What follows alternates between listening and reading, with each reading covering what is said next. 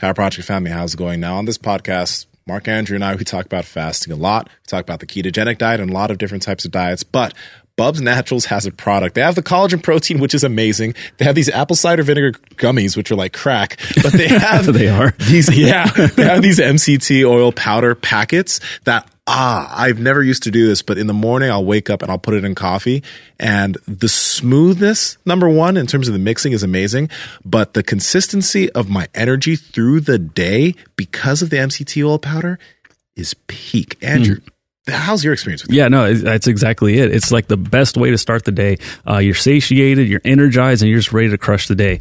So if you guys want to get in on this MCT oil powder, head over to bubsnaturals.com and at checkout, enter promo code PowerProject to save 20% off your entire order. Again, Bubs Naturals, promo code PowerProject to save 20% off. Links to them down in the description as well as the podcast show notes. Like, you mean click on it. Like this? Yeah, we can stay this close too. Do you Well, want no. I meant to the mic. to the mic. Your face to the microphone, not. Okay, Yeah, like yeah. this? So you guys, all four of you, share one microphone. Get really close. Like a Boston concert. It's fine. Everybody's in one. Don't know the reference, but sure. Boston concert? You know, the band, Boston? Boston. Like Massachusetts? Boston, like is that a band? Like It's a rock? band. Oh, see, okay. I almost knew. We're learning things here. Holy Andrew, shit. his mic isn't on. My bad. Sorry. Okay, there we go. I forgot there's four people now. Okay, there you go. Now you're on, sir. Sorry. Hi. Just turn the CEO's mics off. Turn his mic on. That's the one person we don't need to hear from. It's true. Just going to sit here and smile.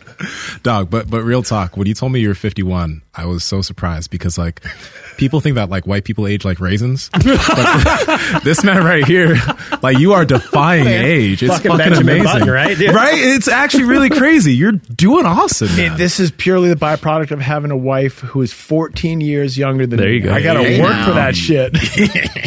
Very true. She's keeping me young. Keeping me young. Nice. What's going on with some of this tracking stuff? You were saying you like to track a lot of your training and all that stuff? So I didn't know that I was a geek on metrics, and maybe I was in college. I'm like, I can drink 12 beers. Like I like keeping track of those kinds of numbers. I didn't think of it like in years, but TJ turned me on to Whoop in 2019, and he's like, hey, like, check this out. Now, he's the king of numbers. Like, it's all numbers with him all day long. I think he sees in the Matrix. Like, it's all binary shit, zeros and ones. And I'm like, I'm going to wear this bracelet, and it's going to tell me what my heart rate is. But I can just go like this and count for 10 seconds, and I can find out what my heart rate is. He's like, no, it's just way better than that. And in 2019, I don't think America in general was really talking about sleep and sleep quality and recovery. It was in the culture and space that we operate in, you know, in when you're in kind of around the world of fitness, it's hammer time, go. How hard did you put out? Did you put out hard enough? No, you didn't. Get out, get more out of it. Like it's always in that dialogue. And this took a totally different approach to that conversation. I was like, oh, what is this HRV you speak of? And I had to learn. I was like, I'm kind of geeked on this. Like, I know there's a heart rate. I didn't know there's a heart rate variability. And then I was like, well, what is your stress response? And then it became a competition. Like anything, especially in a small business like what Look we how have. recovered I am. Yeah, well, here's the downside. The dude's HRV is like naturally 125, and mine is in the floor. What does that mean? Can you $20 explain that to some people that maybe have no idea what we're talking about? No. So I'll do my best. So obviously, heart rate is the hit, right? You're measuring the hit, how many times your heart's beating a minute. The variability is the gap between those beats. So your lowest and your highest. yeah, and it's an indicator of your body's stress, your body's recovery, whether or not you have an immune response, whether or not you've been working out too hard, whether you've been sleeping poorly. In the Whoop case, and I think it's no secret, whether or not you've been drinking, because they're very anti-booze for the most part. It's a teetotaler's operation over It there. truly is, 100%. But all that being said is, it's another indicator of performance, life performance. What about if you get high? I'll run that. And actually, honestly, Whoop actually came out. Whoop's like, we're all for it, man. You're recovered. Email came out like maybe 3 or 4 weeks ago, but they did a full blind case study on people that reported marijuana use and how it affected sleep and recovery. What did they find? Zero. No effect? Zero effect. Zero effect. Yep. You have no idea. Let's go. I'm no pumped. idea. Same. I have no reason to be pumped, obviously, but I'm just Yeah, saying. yeah, but just in case. Hypothetically. Just in case. So I got super geeked on that. I'm like, oh, I've got an HRV, beats your HRV, whatever, nerd. And you get competitive about that, and it's like, oh, I only slept for 5 hours, but I got a 90% recovery. And you're geeked on that stuff. Then that kind of like fades out, but there's also an accountability to it. So we talked about the alcohol thing or weed or whatever your thing is. You have this diary built into the platform. It was there from the very beginning.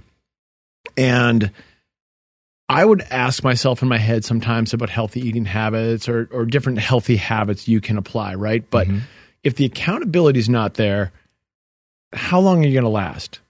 So this journaling that it has, it runs a 90-day total for you got 3 months of data that it keeps right on the screen. And every morning you can customize what questions it will ask you. So, hey, you're awake now. You go into your Whoop. Before it tells you what your recovery is, kind of holds that behind a screen. It says, for me, these are the questions I have it asked. Did you drink last night? I'm like, oh, this is great. Whether you had 1 glass of wine with dinner or you drank 12, you can answer yes or no. And then you can optionally or sliding scale I had 15 margaritas. Like whatever your thing is. Yeah. Then it's, did you use CBD? Did you read? Did you read on a device? So the whole blue light thing is 100% in there. Did you have sex last night? Did you knock boots? Like whatever, you can go through and customize that. Did you have prescription sleep medication? And then there's a whole COVID thing in there as well. Like that, like, were you sick? Was it this? So I love that because all of a sudden I realized like, oh, I went on vacation in 2019, like 3 months in a row, and my alcohol intake bumped to 50%, which means every other day I'm having to drink. And I'm like, man, that's kind of a lot. I think I'm going to change that. So all of a sudden I'm like, I'm going to make a new rule for myself. I'm going to drink 1 day a week. And all of a sudden your non-drinking days hits 65, 70%. And you're like, oh, look at this. I've created a habit. Now, is it sustainable? Well, you got 90 days worth of data. Most studies would show that after 90 days, you're in it, man. Like you've now established a pattern. And now here we are, 3 years later? 3 years in, with all the data. And we don't use any of it, no. Only on Friday nights. Right. And we only ignore it on Friday nights. Why is it that your HRV was always really good? Like, what have you noticed about your habits that your HRV is always solid or pretty much solid? I've always looked at HRV as a stress response. So I'm like, okay, how do I deal with problems? How do I deal with shit that comes at you, like the unknowns, the unknowables? And I never really thought about it like compared to, say, TJ's stress response. Yeah. But we've gone through some stress, like as business owners, like personally, professionally, we've been through it. And our reactions to those could not be more opposite. Really? Captain Redline over here? I'm out of control. Oh, yeah. I mean, how much time we got on this thing? But I mean, September, like, quite frankly, September, I was completely redlined, and he texted me, and I straight up said, fuck off, and I shut off my phone for 2 weeks. I disappeared for 2 weeks in September. Whoa. Because all the stress built up. And I mean, the Whoop wasn't lying. Like it was in the tank. But before we get into to qualify for everybody listening, everybody's HRV is different, baseline, top and bottom. So his base is, 115 or something like that. His high end's 160. My base might be 22 and my high end might be 65. So it's always within the range, but obviously your personal response to that stress is very different. And he responds way different to stress than I do in all the situations. Wow. But it's how so he flamed out in September, like he redlined and he needed literally like a 2 week window to decompress. And it was like all the stress that had been building in our business for almost 8 months, right? It was a long pile up, and we can talk about that, but there was just thing after thing after thing just kept happening. It was like the ultimate challenge. It's like, okay, how are you going to respond to that? And I'll ask myself that question. Like, oh, I just got hit with an FDA recall. That's about as shitty of a thing as you can have happen as a business if you're in the dietary supplement space or you're in the nutrition space. That's the one thing you don't want to have happen. Yeah. Okay. Well, my first reaction on the inside might be, fuck, motherfucker, pick a swear word. But then the second one's got to be, how do I want to respond to this? How do I want to deal with this? What's the best path forward? Now my outside voice is going to come in. Whereas he has already issued 5 F-bombs in a row and is red line and something's going to get thrown against the wall.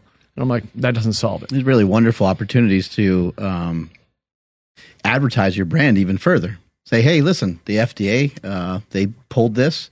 Look at all this product I have. You video it, you show it. You say, I have all this product.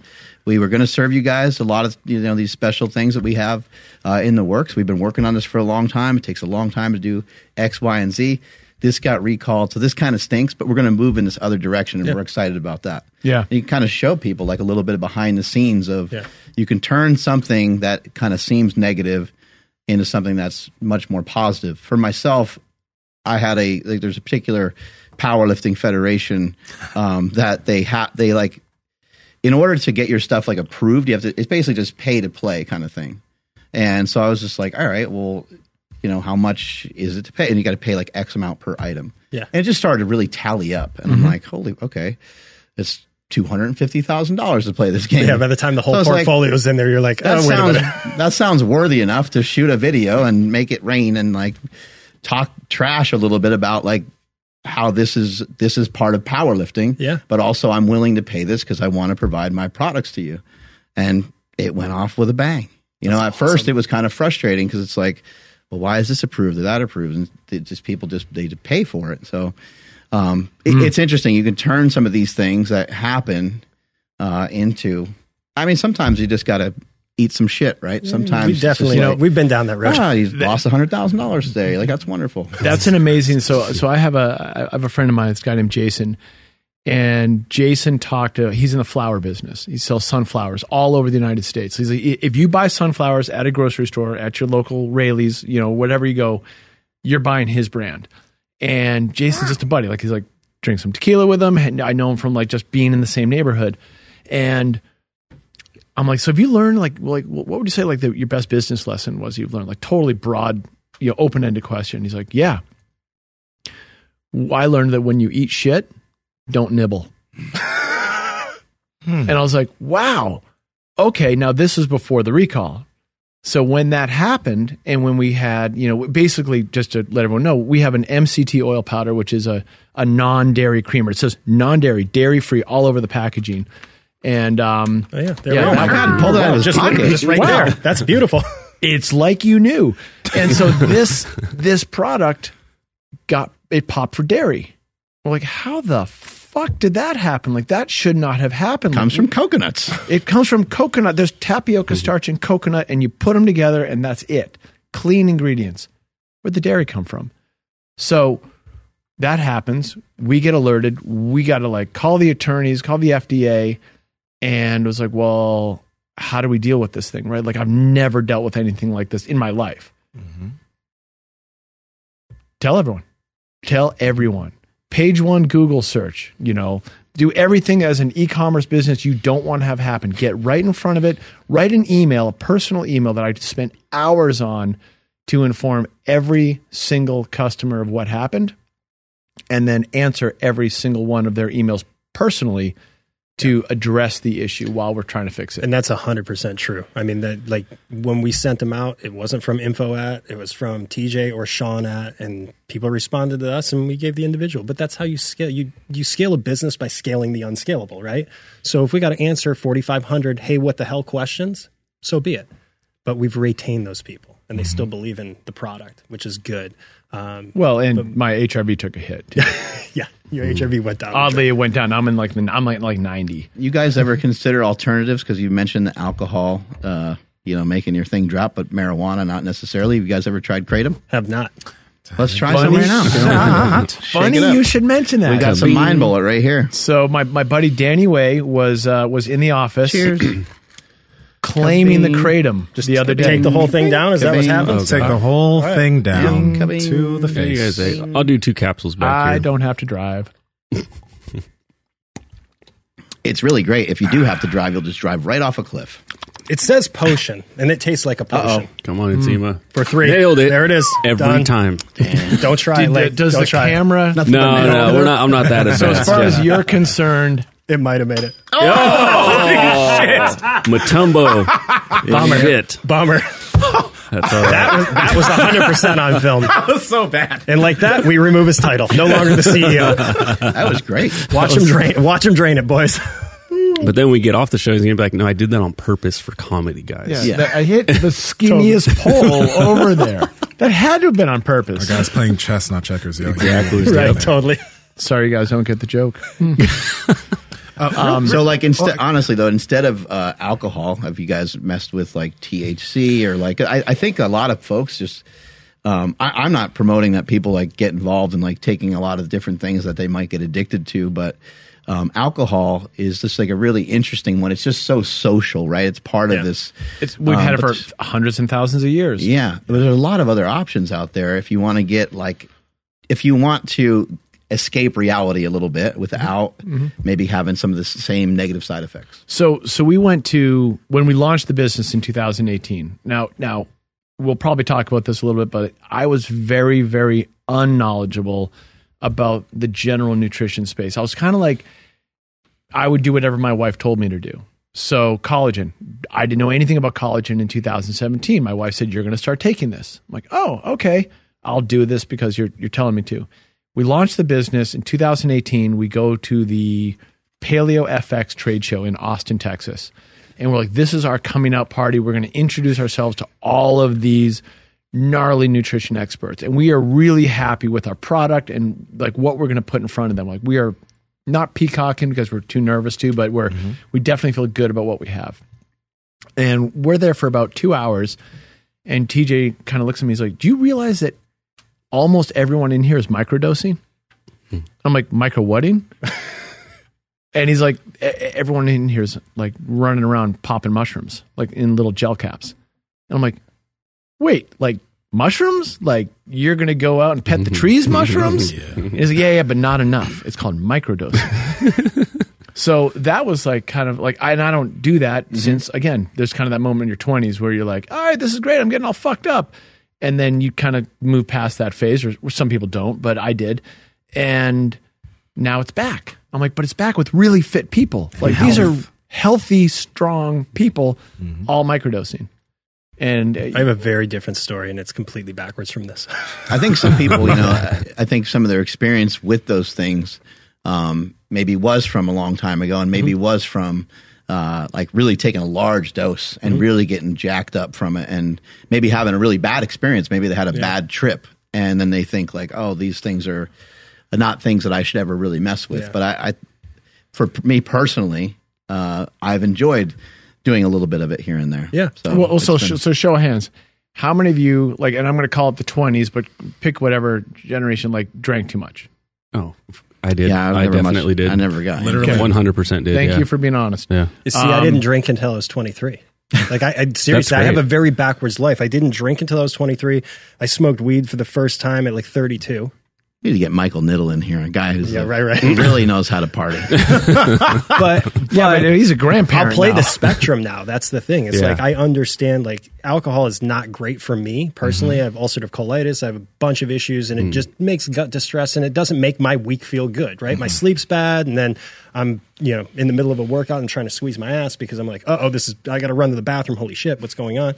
A bunch of problems. So I dump alcohol, but I like to de-stress-ish and have fun. Where can I go to do that? Meditation, cool, that works. I have the Calm app. I can do all these different things. Okay, are there things I can take that help this too? And I'm fully in the camp that anything, including products that we make, whether it's hydration, collagen, whatever, everything you put in your body has a positive effect and an equal negative effect, whether or not you know it.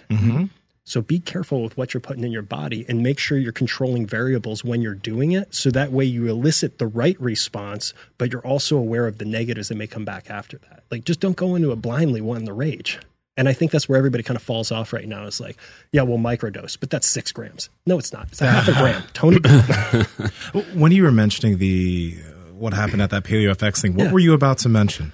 Oh, so yeah, that was it. It was just a completely different story. Yeah. I didn't have any experience with that stuff. I was at that particular event just off a breakup, anxiety through the roof, losing my mind. And one of our good friends, Danielle, came up to me and she was like, put this in your coffee. You'll be fine. It was a microdose? Yeah, totally. She gave me like 5 grams or half a gram of psilocybin. Yeah, half a gram. Sorry, not 5, 0.5. That explains why you disappeared for 2 days. threw it in coffee. It was totally good. And we grabbed a couple ripping workouts. We ran like 5 miles and did a bunch of like half Cindy or something like that in the backyard. And I was totally functional. I was like, oh my God, 2 more days on that. And I was like, oh, the anxiety's gone. And I can function in public and this isn't bad. Okay, cool. I'm going to keep this in my back pocket in case it happens again. And that notion, so the whole microdosing, that was 2018. Yeah. Go back to Encinitas, go back to our little bubble. And now my oldest son is in kindergarten.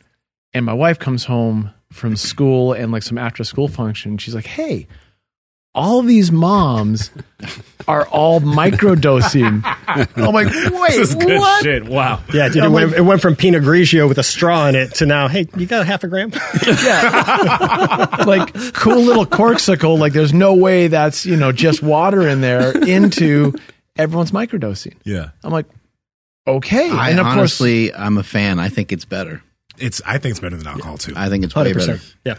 Well, you're definitely not poisoning yourself to the same degree. I mean, look at alcohol is very poisonous. Yeah. And it doesn't get any better. It's like, when you're 30, you're 40, you're 50, it's not like alcohol is somehow kinder in the recovery process. Like it just beats the shit out of you. Now, some of the drinks taste good, like a really good bourbon or a really good añejo on a tequila.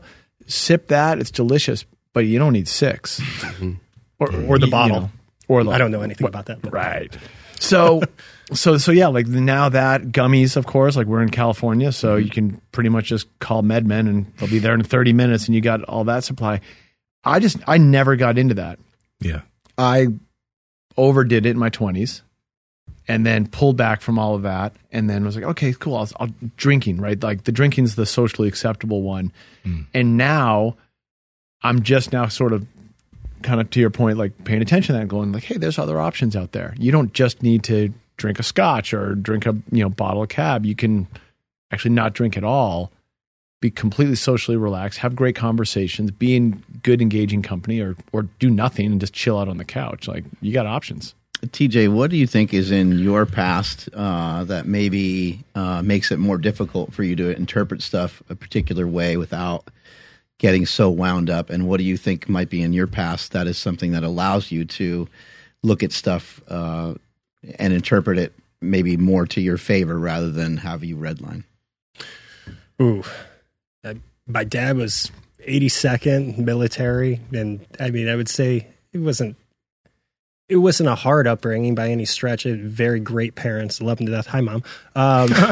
But I would say having a component that we get into the driven stuff genetically, and you guys will read this in one of those books that Michael suggested, Driven, which is really good. But genetically, there are humans that have 2 gene alleles. One is DRD2 and one is DRD4. Okay. They stem off the alcoholism gene. They started discovering these with functional MRIs in the mid-90s, and I'm probably butchering some of this, but somebody will come correct me at some point. All that being said, one is greater horizons and one is boredom. I've grasped greener pastures on the other side, and one is I'm chasing a rabbit. Oh my God, there's another rabbit. Oh my God, there's another rabbit. We have both of those alleles, as does, I would say, everybody in this room, probably, to an extent and a degree. The balance of them is different, though. He's way more D4. I'm way more D2. I'm running my head through a wall. Like, you want to power lift? Let's go. Let's rip it off the ground. It's calculated on that side, but it makes a really good balance for the business. I think historically in my life, I grew up doing taekwondo, combat sport type stuff, and then I went into endurance, but it was always about beating myself down. Like, for whatever reason, I'm sure we can get into subconscious stuff, but I really hated myself. So it was like, okay, let's just destroy this body that I'm in as hard as I can, and suffer as much as I can to get performance, to either get recognition or to get the pat on the back from somebody or whatever it is. I didn't have that capacity to take one step back. Like, it's 6 years of therapy and I can still take a half a step back, maybe recognize it and then go back into it. But I'm not perfect. I mean, no way. I will redline all the time. I mean, I just can't help it. But also I use it as fuel. So it's good, right? You get in, get the smelling salts, and you're going to rip an extra 200 pounds. That rage is good for some things. That's powerful. Sometimes he doesn't have that. So on the opposite side, when I'm like, yo, dude, time to hit the gas, let's go. And he can come around and say, oh, okay, yeah, this is the time to do that. It's very rare that happens, but we have that balance, which I think is really good. And there is that, like, I definitely find myself kind of thinking further down the line. So if he's thinking 5 steps ahead and I'm thinking a mile down the road, there's a good balance there. And it's funny because I always have to remind him, I'm like, hey, it's not that I'm not having those feelings, like whether it's like, response to a negative situation with, some sort of anger, some sort of fuel, that fire, like it's there. I'm just not putting it right out in front of me. I'm holding it down in here. I'm making some decisions about it, and then we're going to act. And I'm going to act thinking about where we got to get to. If there's a wall right in front of us, you want to smash through it, I want to scale over it or go around it or use the door. It's right there. Or use the hole that you created. Yeah. Right. So you know what I mean? Yeah. But he can't see me from the other side, right? Sorry, took it right home. Yeah, lay me up. For you, is that something that came with maturity, or have you just been that way your whole life? No, that definitely came with age and with training. So kids being the training. No, I'm honestly, I'm going to go to like Mark Devine, Seal Fit, in those years. Yep. So in my 20s, so I grew up in a little suburb in Massachusetts, and I had parents that divorced at a young age. Dad, who was an alcoholic, he sobered up. At that point, I had moved out. Me and my older brother and younger sister, we moved to a little suburb right outside of Boston. And so I was raised in therapy. You're going to talk about things. Now, this is in the early 80s. Yeah. And that wasn't done. But mom was like, no. I'm not going to let you be raised and not talk about what we just left. Like, that's going to be discussed. The whole dad gets drunk and can't stand up or punches something, or there's yelling and fighting. Like, we're going to explore that. And I fucking hated it. But I did it because I didn't have a choice because, mom drove me there. Yeah. And that kind of like analysis, like you're going to share your thoughts, you're going to share what you're going through, kind of was defining. So like, I guess something in there was unlocked, whether I tried to repress it or not. And then the sports that I got into were very much individual based. I didn't like the team sports. I didn't want to be playing football or playing lacrosse or doing the other sports that everyone's doing. I wanted the solo stuff. And I did it because I just kind of had to do it. I didn't get really turned on to sport until I discovered skateboarding. And skateboarding to me unlocked a lot of kind of long-term problem solving, because you don't just jump on a skateboard and you're good at it. You don't jump on a skateboard and learn how to ollie. It takes months and months to gain confidence, to gain awareness, to gain body control. And I fucking loved it. I loved every bit about it, but that's all long game stuff. And so I didn't see it for what it was then. I had to reflect back on it. When I got into my 30s, and at that point I'd gone through an entire career as a professional snowboarder. Like, I had this awesome run in my 20s where I was getting paid to ride a snowboard and travel the world. It's like, this is amazing. Yeah. That was this blend of adrenaline and action and problem solving. I'm at the top of a mountain and I want to get down there, and I want to do it in this mitigated risk fashion to challenge and scare the living God out of myself as much as possible, but live through it and successfully navigate a line that would be considered, dancing line between high risk and totally attainable. Flow state addiction. And I loved it. And I did it for years. I mean, hell, I paid for college. Like, it was a really neat experience, but again, more longer term. When I got out of that, I fell out of that for a while. And so in my 30s, I definitely struggled more with that, to where I was more impulsive, like ready to get angry. Like, I could solve a problem, but it just took me out of my game because I was suddenly on the desk job and it was in a different space. Yeah. I discovered training, and I was really bad at something again. And I had to learn to get good at it. Because, like, just training in the gym, lifting weights and stuff? Yeah, so I didn't train in my 20s. Oh, so when you I know, right? This is snowboarding. Snowboarding in the 90s was like, it was built on adrenaline and it was built on something else, but no one was like lifting weights. And my best buddy that whole time, this guy Glen Bub Doherty, he was my ski bum buddy. He was my roommate. We were like best friends since middle school and high school. Like, we both grew up in Winchester, Massachusetts together, and we moved to Utah together.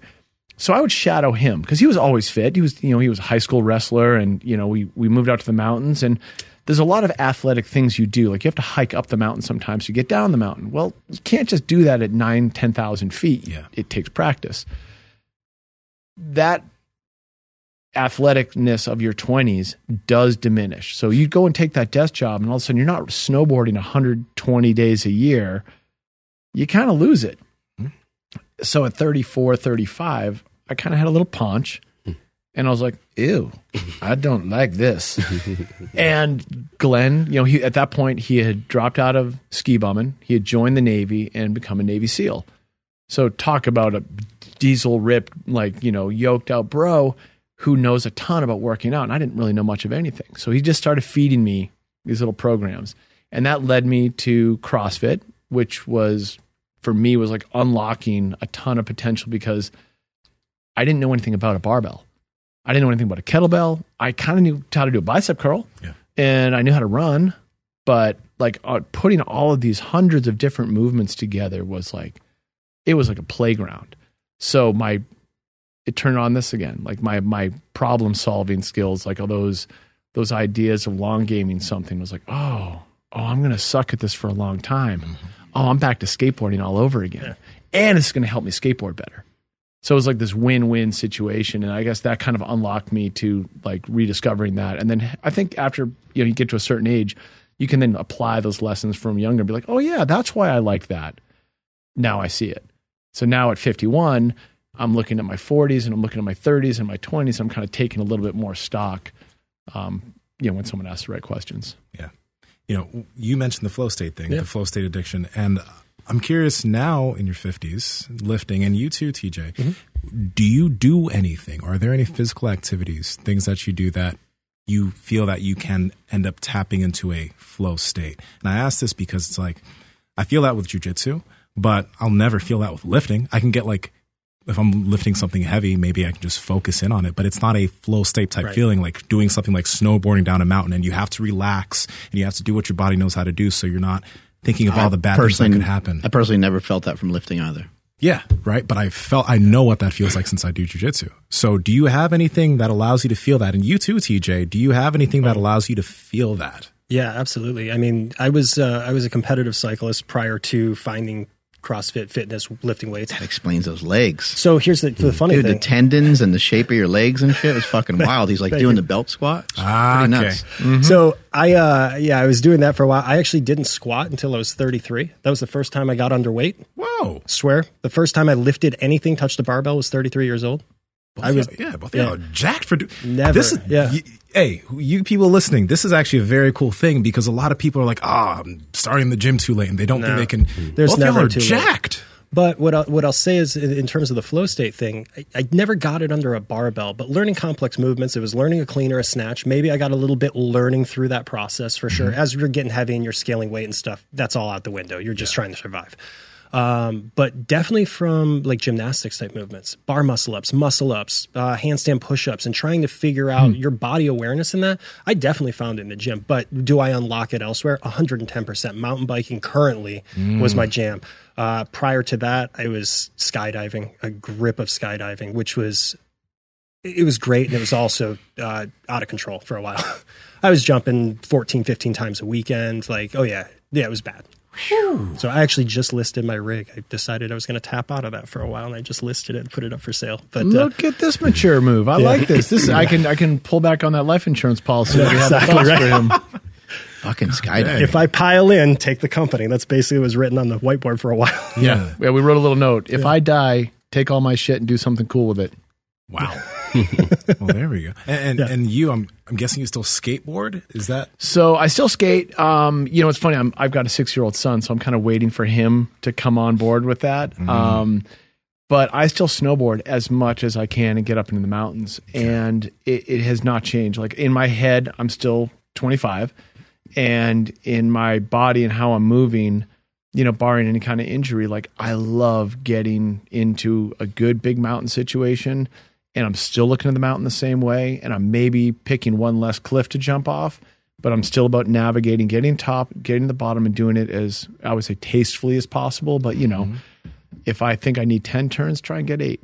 Go a little faster. Push yourself a little bit, like within that range of comfort. And I still want to scare the shit out of myself. I still want that experience. And then, oddly enough, it's not from a coordination standpoint, but I can hit a good mental state. Not from the snowboarding. Snowboarding's flow state. Running. Like I can just clear my head. I can get in a zone. And when I lock it down, I find myself pushing it, getting a little bit faster. And there's something about that I find definitely like just cleans the slate, makes me feel really good. It's a totally different experience than I get from, a high intensity workout. Or like we just worked out with Kalipa, right? And you got to think along a lot of some of these movements. So when I'm thinking too much, I can't get there. Like I have to focus on what I'm doing, task priority, move to the next thing. But if I'm snowboarding or if I'm running, I can kind of clear that head, and you're just sort of, your body's doing what it knows what to do. You've trained it to do. I've never seen, he's a different human, like straight up face structure, everything. He's a chameleon when he's on a board. It is the raddest thing. And I'm not just saying it because I'm next to me, my business partner, but like I've snowboarded with a lot of people and, in pros and stuff, and I can hold my own. I'm not a professional, but I can ride with people.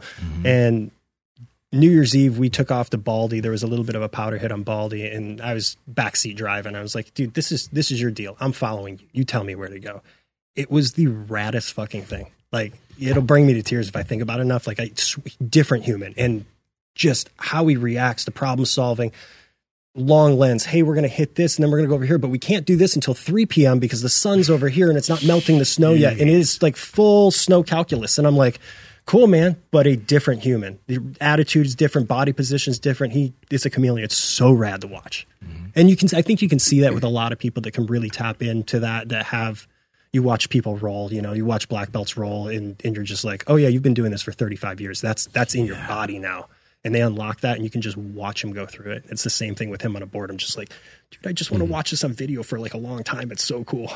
What's the metrics that you guys get from some of these devices? If you're like running versus lifting versus like, is there any negative feedback from like snowboarding and stuff like that too? Also, after you answer that question, why does it hate black people? I don't know. That's what I'm trying to figure out. Wait, snowboarding or the whoop? The whoop. So it just hates darker people for some reason. Snowboarding took a turn, man. Virgil was on snow. People will know why I said that afterwards, but yeah. Well, I mean, on the whoop front, snowboarding's funny. It'll pick it up like it's hiking because your heart rate might peak. Like there's definitely those adrenaline moments where you're like, all right, I'm at the top of something. This is real. I got to navigate through some rocks or some trees or whatever. But mostly if you're using your body efficiently, you're keeping your heart rate. It's not getting too crazy, like 120, 130 BPMs. If you're hiking, totally different story. Whoop loves their endurance athletes. Hates the guys lifting weights. Like you will never, you could do the biggest workout of your week and it might not even register it. But if I go on a good ruck with a little weight, and it's going to pick it up all day long. I go on a 5K run on a whoop will give me some giant strain number. I can go rip out that couple hundred burpee workout. Is that because it's mainly through heart rate? Is that why? Yeah, I think that's like your heart rate's not. I mean, when you lift weights, obviously your heart rate's going up, but it's not staying maybe elevated for some people. Yeah, but it's not fair, right? Because the power output is just, I see. It's different. So it's not a fair comparable. I think it's something they're probably working on. But yeah, it favors the runner. It favors the endurance athlete all day long. Do they maybe lean more on like calories burned or something like that? I think it's heart rate. I mean, because like lifting, you end up talking about like mitochondrial response, right? Like, and do we have to take muscle samples? Central nervous system and shit like that. Totally, and we can't read that with a green sensor, and it's not a red sensor, which is why it doesn't work through darker skin tones. And that's the truth. I mean, the sensor operations are different, and they changed the 3.0 to the 4.0, so the 4.0 might be a little different. But what I found out from a different doctor, Daniel, during this whole thing, he was exploring wearable tech, one of our buddies, and he was like, yeah, I can't do the Whoop because it doesn't read darker skin or tattoos. Never believed it. I was like, whatever, man, I'm fine. I'm Italian. This is pretty dark. Shut up. But now I get my wife a Whoop. She puts it on. She's fully sleeved out, and it's not reading. Change it to the other wrist. It reads fine. Same thing with her Apple Watch. Reads on her right wrist, won't read on her left wrist. And I'm like, oh, that's odd. And then I'd start doing a little bit deeper research, a little bit deeper research. Yeah. And it's just like they excluded a lot of people for whatever reason. But I mean, like sensors. Yeah. Cause I mean, I've used Whoop before. I was using Whoop because it was the only tracking device that had a wearable on the arm that I could do jujitsu while wearing it. So I used it for months and it was great. But does that mean my sensor readings were off in a certain way when I was doing it? Probably. I think calm down. Whoop. Hey, I have nothing to do with this. These guys have nothing to do with it. Just relax. I think there's a chance the readings might be skewed. I don't know. I'll Yeah. let Whoop weigh in on that. But yeah, Yeah. it's harder to read through darker skin tones and tattoos and things like that. So Interesting. You Yeah. know what though? I'm going to go Aura Ring. I'm going to say that's going to be your jam. Oh, can you use the Aura Ring? Is it something that like is it hard or is it like rubber? It's a hard ring. Yep. So you're not going to probably roll with it if you're worried about like getting twisted up with someone. Actually, I wouldn't actually trip about rolling with an Aura Ring on. I don't Aura. think that'd be. You don't Aura. need it. You don't need it for lifting. Yeah. because it doesn't track any lifting anyway. Yeah, but when you do physical activity, because I heard the Aura Ring is mainly for sleep, right? Or is it- Well, it's marketed. They're kind of their go-to-market was like all about your recovery, but they've got all the same metrics to measure your activity, and it gives you a daily goal to aim towards. Yeah. So it's like, hey, we want to get you to a 500 today. You slept great, so you can do more today. Hey, you slept in the tank, so maybe do a little bit less. And it's also tracking that, but it's very, to a degree, it's manual input. But it picks it up. Like it picks up if you went running. Like it's, the motion sensor on it. And just like, again, it's picking up heart rate Have you guys variability. ever seen 8 Sleep and some of those devices? Because those bed tops. I want to explore that stuff so bad. yeah, I haven't got into they're- it yet. Do you guys love it? amazing. Oh, they're incredible, and it gives you all the metrics as Oh, well. no kidding. along with HRV, heart rate. Oh, wow. It'll track all that through the But night. the He's 8 trying is to the one do that it with cools the bed, correct? Correct. Awesome. And it cools or warms it, kind of depending on how people like their temperature or whatever. But it's interesting because it's without a wearable. Oh. So it's like, how is it giving us this accurate information? But we had the Because this CEO whole on meat the bag that we're in actually Yeah. does heart rate out of the side. and everything. absolutely, absolutely, It's cool. Yeah, the CEO was like, he seemed like the Elon Musk of sleep. I mean, that guy knew his shit. No He's- kidding. Seems to be working on some really cool stuff. That's so awesome. We're finding a lot of use for it, and it's helped us a lot. Yeah, So I'd love to this explore is this like one mattress topper, like one for each side of the bed. Yes. Like your wife gets one, you get one. No, and but it's those actually just particular- one topper. You can have it set so it tracks 2 different people, but the topper is just one. You don't have to do like. Oh, cool. I think there's another company that does something, but they have to have The one. split. They have it Temperatures will be, split. Yeah. can be different. So your wife could have whatever her temperature is, and you can have whatever temperature you want. Yeah. It's unbelievable, but Sign me up. turns you into a big baby, though, because once you don't have that and you go sleep somewhere else, you're Sleep at a fucked. hotel and you're bummed. Oh my god, it's I've been screwed for the past couple of days. Yeah, it's bad. But the other cool thing that I like is that it has like an alarm inside of it, but it doesn't make any sound. It just starts vibrating around your head. Oh, cool. And so you just wake up and you don't wake up like your baby or anything. So Yeah. do you guys all use one?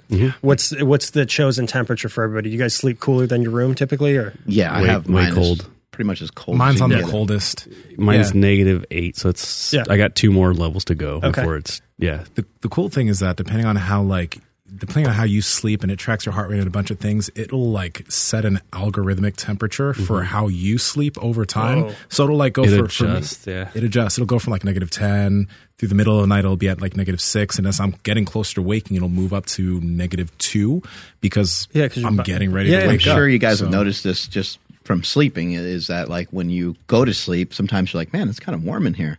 You have the blankets kind of off, and then you wake up 2 hours later and you're like, Freezing. yeah, you're really cold. So it will adjust for all that as well. Cool. If you want it to like mimic something different to change, because your body temperature is supposed to come down, I think like a half a degree or something like that before bed. It really helps to kind of calm you down, so you can set the bed to be cooler when you first go to sleep, and it can warm up just a bit, a couple temperature points as you're sleeping. Cool. I'm 100% tracking on that because like we're, hey, open the window, right? Cool it down. Not very scientific on that one. And you wake up freezing your ass off maybe 4 hours later, like I got to close that window. I'm checking that one out. Yeah, I definitely want to take a look at that. Yeah, and then over time, like they're explaining, like it'll tell you, like oh, your house is actually a little bit warmer, so we're gonna adjust your temperature. And it's like, what the hell? Awesome. Yeah, so like mine, I have it at -8. My wife has it at, I think, like +2 when we go to bed. It's like her side's like, holy shit, I don't know how you sleep over there. And then she's like, holy shit, I don't know how you sleep over there.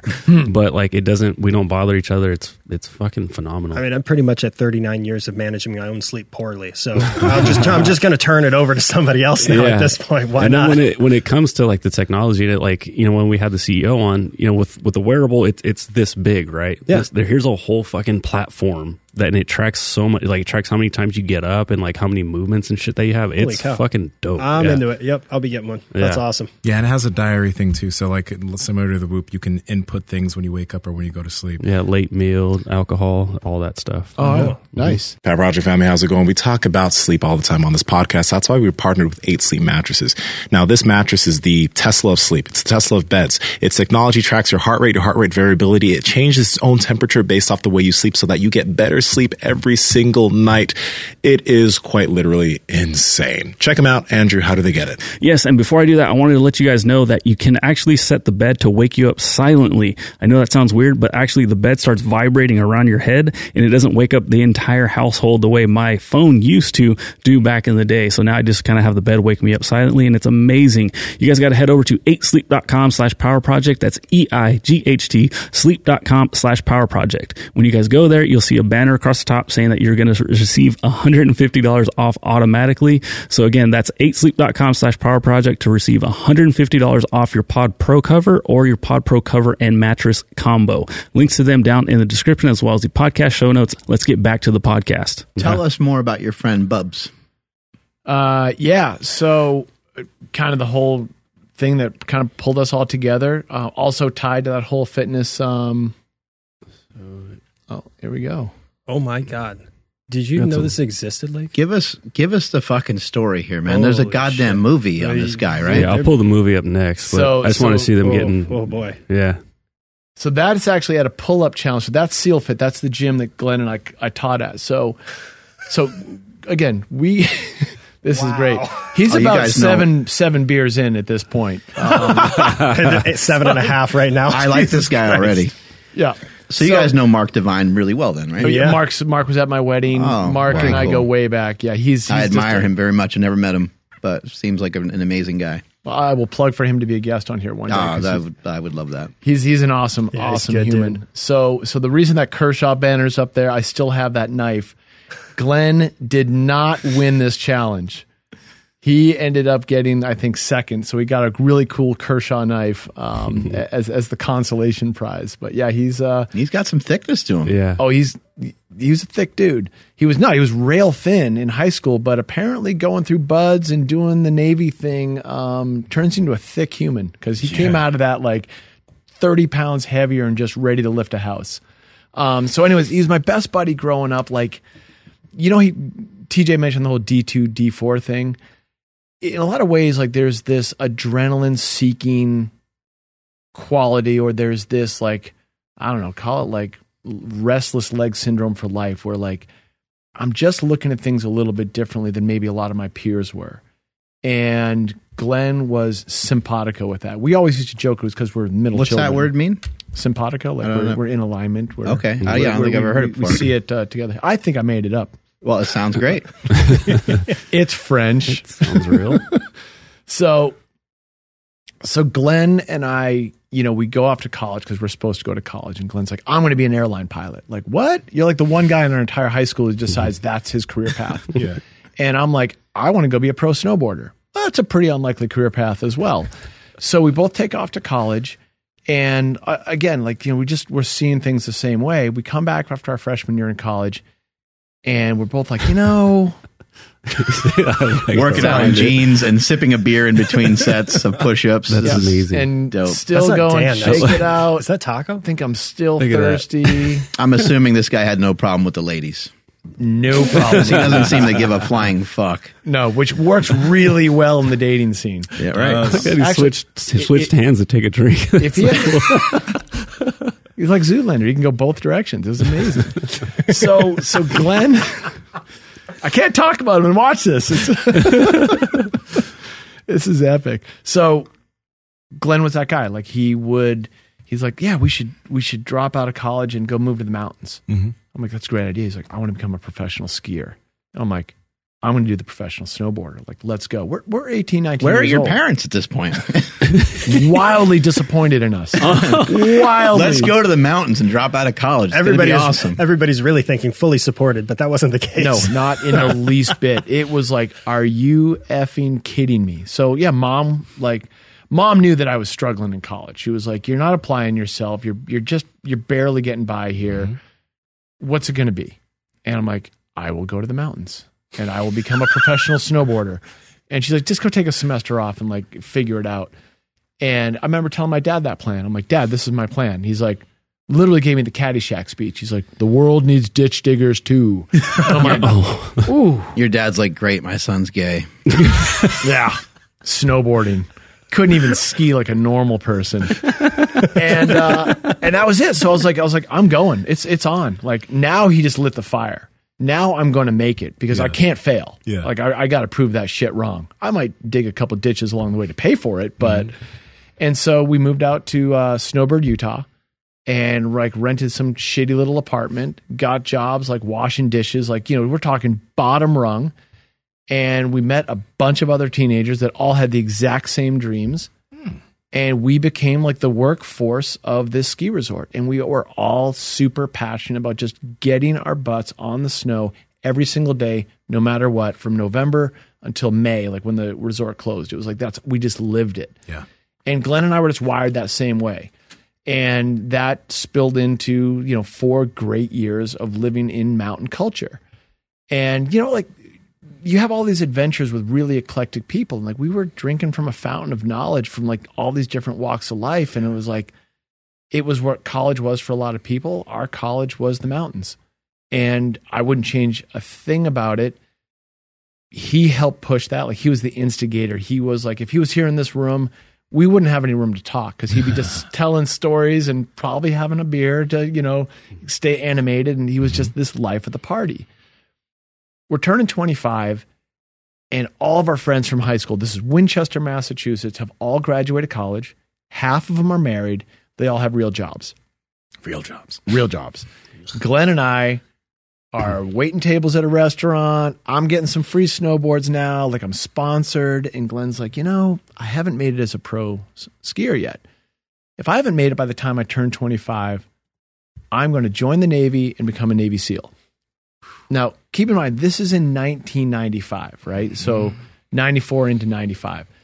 The only thing we knew about Navy SEALs back then was a Charlie Sheen movie that we rented on VHS to watch just to learn about what this career path was. But this was Glenn. It was the next big adventure. Yeah. I want to see what I'm made of. I want to see like what this next challenge can be. And I'm like, all right, well, I'm going to go back to college. Like that was my big challenge. I was like, well, I kind of made it. Like I'm getting paid to snowboard. I'm getting all this free stuff. Like I'm living the dream that we came out here to live. Glenn was an incredibly talented skier, but it didn't line up. Like, it wasn't there. But he's like, yeah, I met these Navy SEALs. He was in Costa Rica on a surf trip in between the ski season. Like on one summer, he went down there for a little while. He's like, I met these guys and, they kind of got in my head and they told me I got what it takes. I'm like, all right, you serious about this? He's like, yeah, don't tell anyone. Wow. Like ski bum culture is very different than like a lot of different cultures. Like everyone's stoned.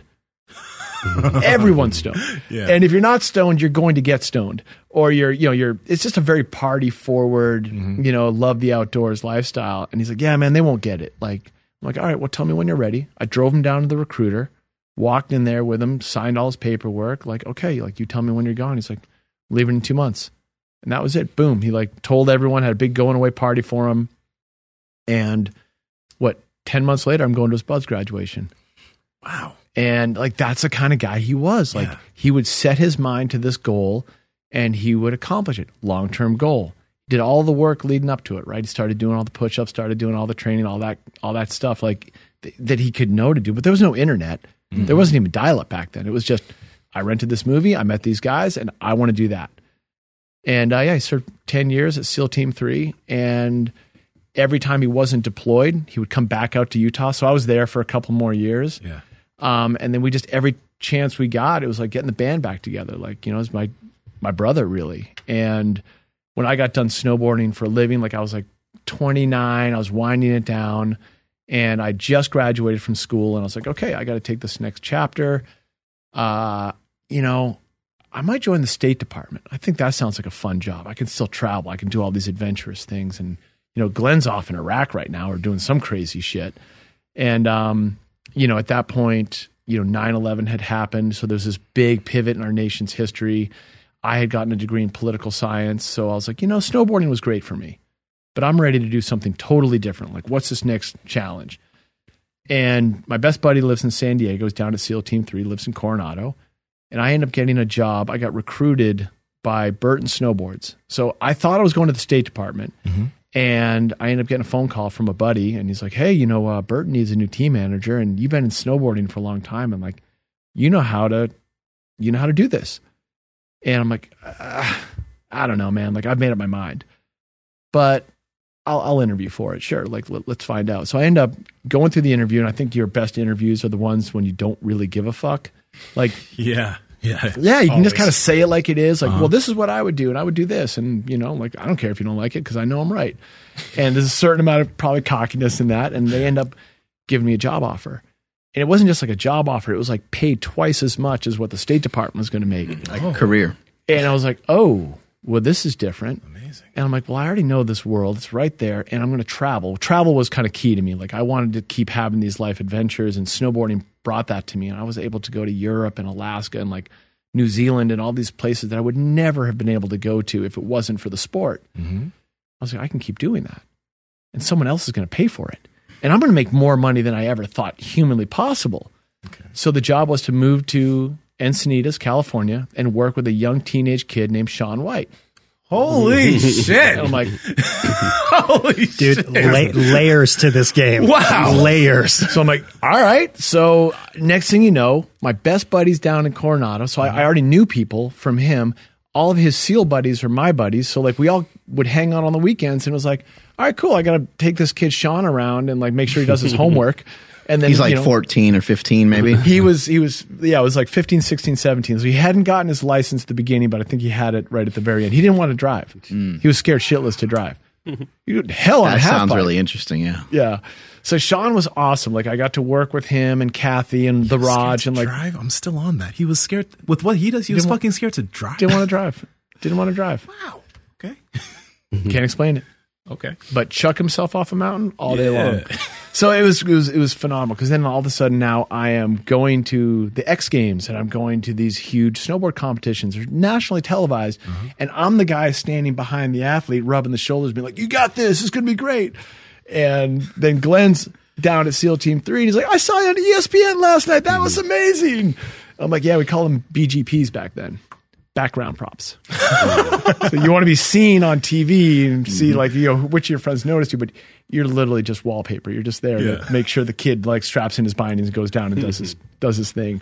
But it was amazing. It was like grad school for snowboarding. I mean, I learned so much from my time at Burton that, I mean, quite frankly, I think I still apply parts of it today. It's been 20 years, 20 years ago. So working with Sean then, seeing him now was just, it's awesome. Like this kind of watching that whole career arc. And we talked about it. Like I remember when he was 16, I was like, "Hey, what do you want to do? Like, you don't want to be in competitions forever. Like, you want to go ride powder.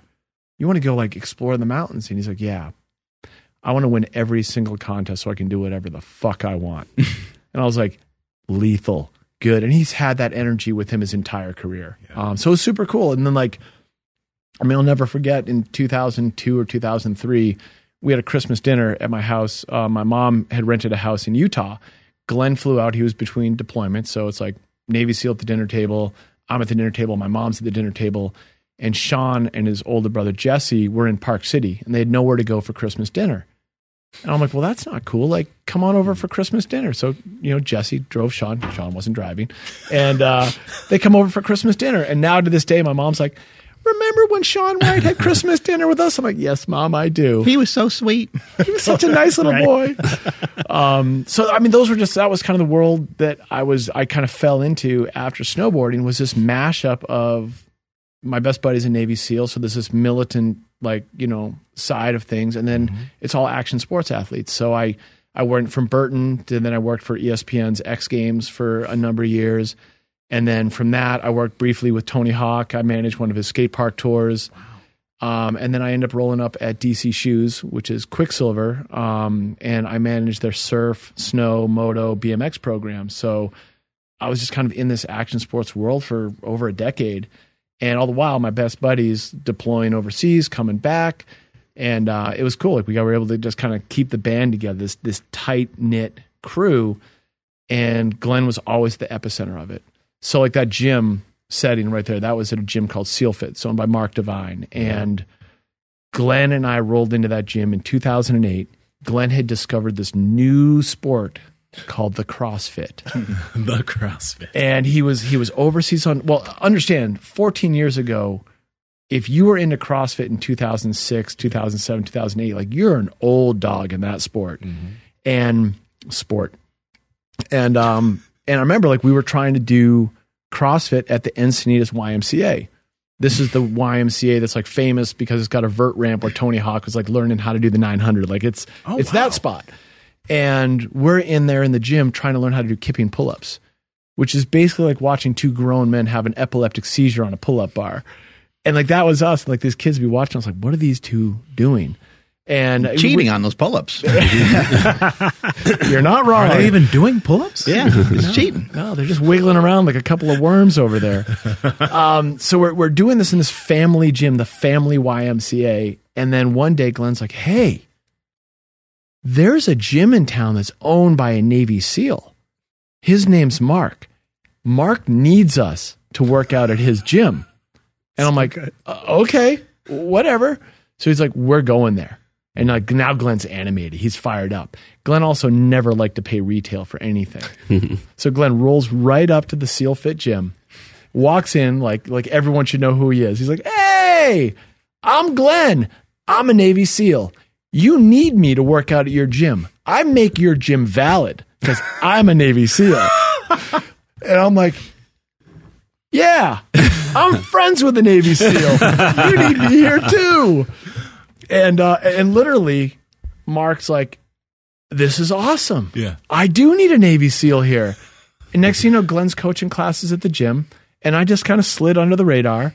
And a year goes by, and I'm not getting charged to work out there. And the CrossFit gym memberships they're expensive, right? Yeah. I got my day job. I'm the marketing director at DC Shoes. So I'm like kind of like wearing two different hats. I'm like my secret gym life at 6 o'clock in the morning. And then I go in and like do the whole marketing gig. Yeah.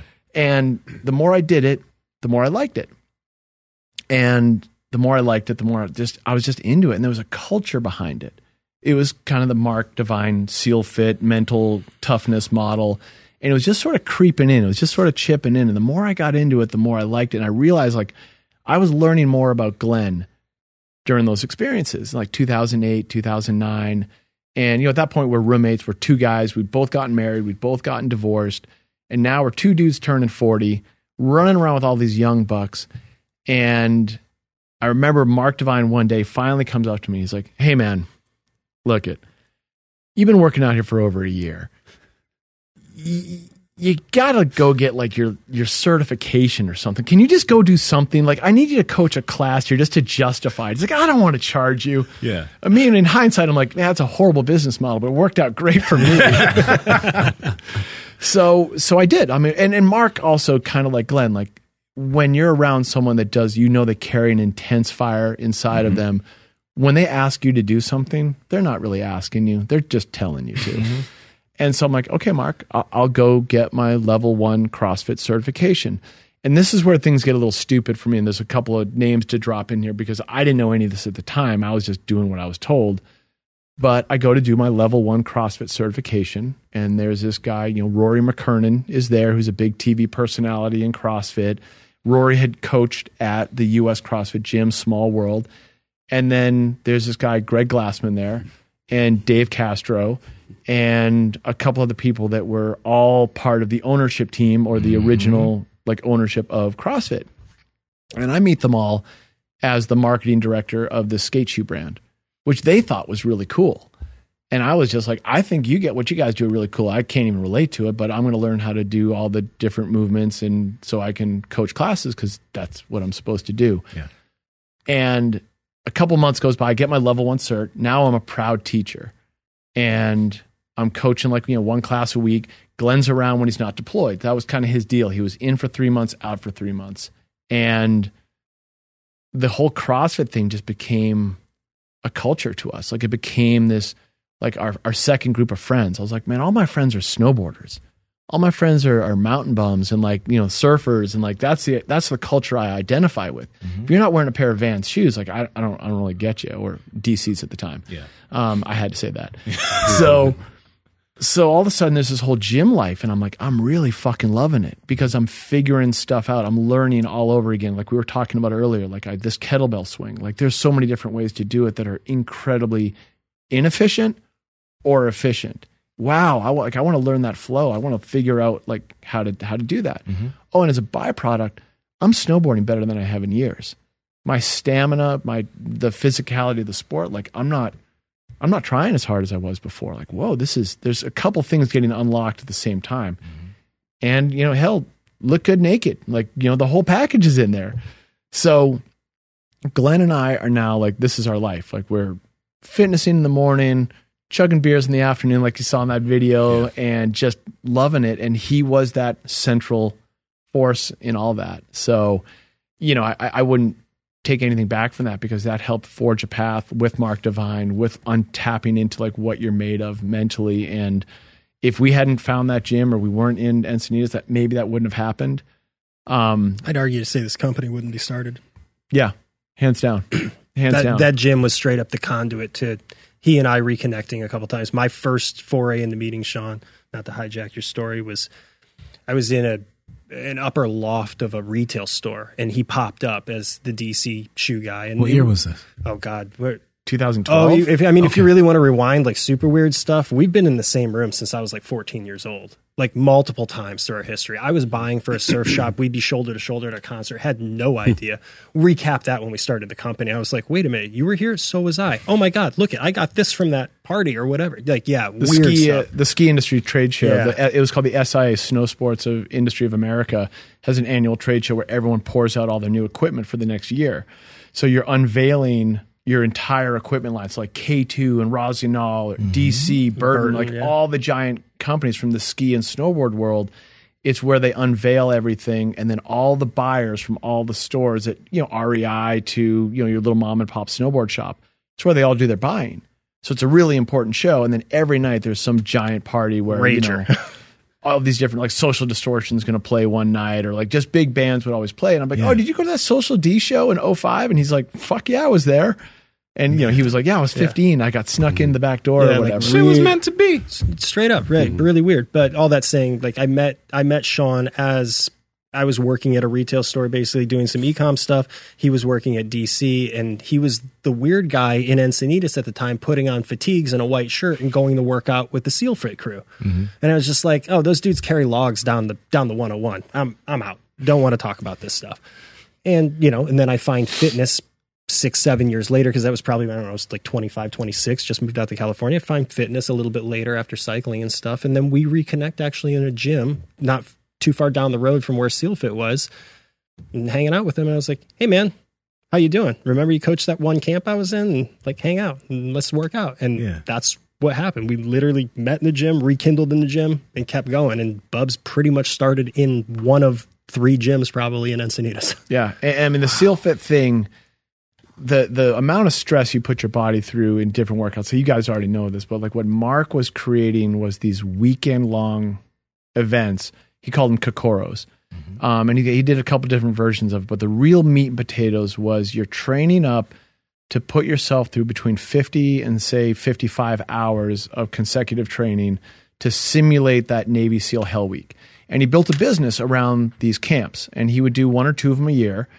And he would bring in a bunch of former Navy SEALs. Like Glen was one of the early coaches there. And he would basically mimic what a Hell Week experience was. Total confusion, mass overload, team building, build you up, tear you down, build you up, tear you down. No sleep. 0 sleep. Yeah. Didn't know that going into it. That's just another story. And so that was Mark's kind of centerpiece. And you've got a bunch of 18 to 25-year-old kids that are testing themselves. They're paying a couple $1,000s to go through this experience to teach them what they're made of. And also, so it's like a self-development type thing. Like it's not meant to just get in shape. It's like, are you enough for this? Are you man enough for this? It's more mental than physical. You're going to do 5,000 push-ups, whether you like it or not. Like your weekend is going to be total hell, and you're going to be in an ice bath. You're going to have a hose sprayed in your face.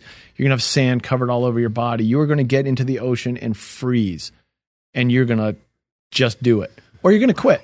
Yep. And you don't get a refund. Like, no refunds. I wonder what that would look like with a Whoop band on, red line. A lot of red full line. strength. They have you sleep deprived on purpose too, right? Oh yeah, absolutely. 100%. It's all part of it. So I coached at the SEAL, so I was doing like those 6 a.m. classes, and I'm working my day job at DC, and Glen and the rest of the SEAL Fit crew, this is like 2010, are like, hey, you got to go through the Kokoro. You got to do that. I'm like, no, I don't. Like, I'm not going into the military. I don't need to do any of that shit. Fuck you for even suggesting it, quite frankly.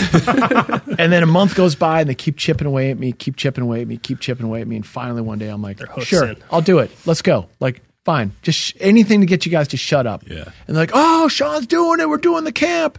So me and my really good friend, Danny Miller, are like, we're doing this thing together. And Dan is like, now at this point, I think he's like the head coach at SEAL Fit. And he's just a little mean badger, little bastard. And Danny Miller and I go through this whole weekend camp. So the morning of the SEAL Fit camp, I'm looking around and I'm like, so where do we sleep? And everyone's kind of looking at me like, right up there. See where that apartment is? Yeah, you sleep up there. I'm like, oh, okay. Huh. When do we sleep? And I had no idea. Like, I didn't do any of the research. I coached a fitness class at the gym. I did the SEAL Fit operator workouts. I wore the camis. We carried the logs. We did all those things as part of a functional fitness programming. But those lasted like 2 hours. It was like a big 2 hours, but it was 2 hours. Whoop, through the roof. And then you go home and you go to sleep. So I was woefully unprepared for that experience. But all of a sudden, like, you're just in it. And next thing you know, there's a hose in my face and someone's fucking screaming at you and you're getting barked at. Next thing you know, like, shit's flying everywhere. And then it's 2 hours later, and then it's 4 hours later, then it's 6 hours later. Like, okay, cool. Now you're going to do Murph, which is this big historic workout. And you have to do it under this time clock, but you've already been working for 6 hours. And then you're going to go climb a mountain, and not like a little mountain. It's like 20 something miles. But you're going to go rock right up it. And that's going to take you about, I don't know, say 11 hours. Yeah. I'll get to like eat, like drink stuff. A little bit. Right? Okay. Yeah, a little bit. Yeah. I shout out to Mark. Like, he's always had good medical around to keep people in line. Because, I mean, at that point, like, you do have a lot of people that are prepared and unprepared. You put a lot of people through 7-8 hours of that. It's not a marathon anymore. You're going, we really got to make sure people are hydrated. We really got to make sure people are fed. Like, there's going to be people that are falling apart, like wheels fully blown off real quick in 6-7 hours. So, and to clarify, this is a 55-hour thing? Yeah, it's about 55. It started Friday at like, say, 1 p.m. and it ended Sunday late afternoon. Jesus Christ.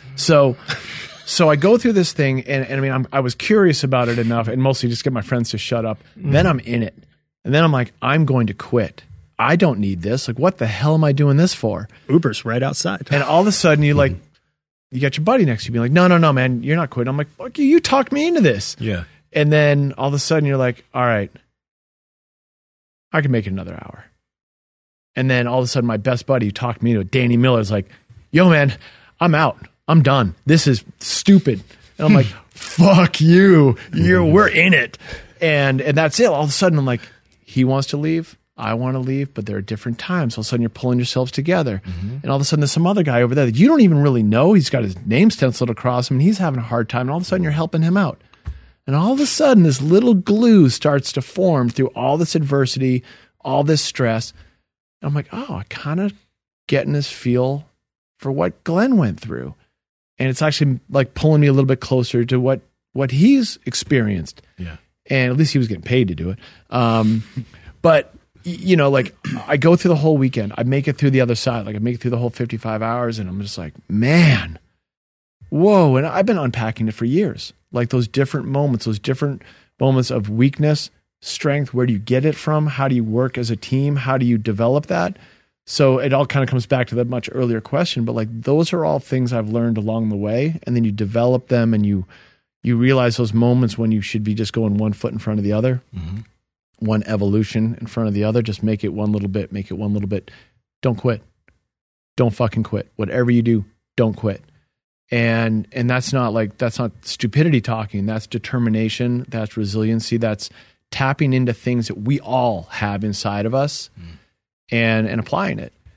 And I remember like getting to the other side of the camp and just being like, I was so relieved on one level. I slept amazingly. Yeah. And I've been using those lessons ever since. And I remember like I got an email from Glen like a week later. He was deployed. He wasn't even around. He was in Iraq or somewhere. And he writes an email like, hey man, like I talked to Mark, heard you guys made it through. And to me and Danny Miller. And he's just like, I'm so fucking proud of you guys. Like now you've got a little window into what it's like to be on my side of things and our side of things. He's like, you guys would have been great at this job if you'd ever chosen to do so. Like, I'm so glad to have you guys through that. And it's just like ultimate awesome bonding stuff to pull from. And you pull from that time and time again. So TJ glossed over an important part for him. TJ signed up to go through the Kokoro camp. Now, I went through mine in 2010, and then I was an instructor. So I actually was Danny Miller and I were like the only two civilian instructors working arm in arm with a bunch of former Navy SEALs. Wow. So that was a big honor to me. It was like, hey, I can come in and they're granting me these evolutions to coach these guys through it. And I'm like, I'm not even qualified. Like, you guys have done the real shit. I'm just some weekend warrior, like just trying to be fit. Mm-hmm. And it was an awesome experience. TJ comes through it. So that same guy that introduced us, our buddy Tim Swart, shoots me a note and he's like, hey, you're going to see this name Ferrara stenciled across one of those chests. Make sure you give him an extra special good time. And I'm like, okay. Yeah. They paid it for it. They paid it for it. So yeah, I hammered him all that weekend. So you did, huh? So when we got reconnected at the gym a year later, he's like, oh, you don't remember me? I remember you. Yeah. Yeah. I got preferential treatment. It was a great experience. Yeah. But you learn a lot from those experiences. Glen, again, lightning rod around all of us, best storytelling, like life of the party. And he'd served 10 years in the SEALs. When he got out, he started contracting. Very common line of work. You've been active duty and now you are sort of looking for that what's next thing. Yeah. So like for me in snowboarding, when I got done snowboarding, I had options and I felt like I knew like, hey, I'm leaving this career path behind me. I can't do that job anymore. Snowboarding was awesome. I'm going to go work in the industry. Okay. Like it was enough of a transition that it felt natural and I was able to figure it out. But a lot of these active duty guys don't, and they don't have a great support network. There wasn't that job waiting for them right on the back end that really kind of scratched the itch that specific line of service, hits on pretty good. So Glen started contracting for the Central Intelligence Agency, and he was part of the GRS team, and he was providing security all over the world. So he'd be in Afghanistan, he would be in Iraq, he was in Mexico City, he'd be in Beirut, and every deployment was different, and the pay was like 3 times what he was getting while he was active duty. So all of a sudden he's not broke anymore, because remember, he got a divorce in the middle of all that, and that's not cheap. And so when we were roommates, he'd leave and he'd be like, I'm going to make like $150,000 this year. I made 50 when I was active duty. Mm-hmm. And I'm like, that's really hard to say. No, that's kryptonite money. Like you get stuck in that mode. Well, the job kept getting harder and Glen kept getting older. So all of a sudden, like I said, we were 2 guys turning 40.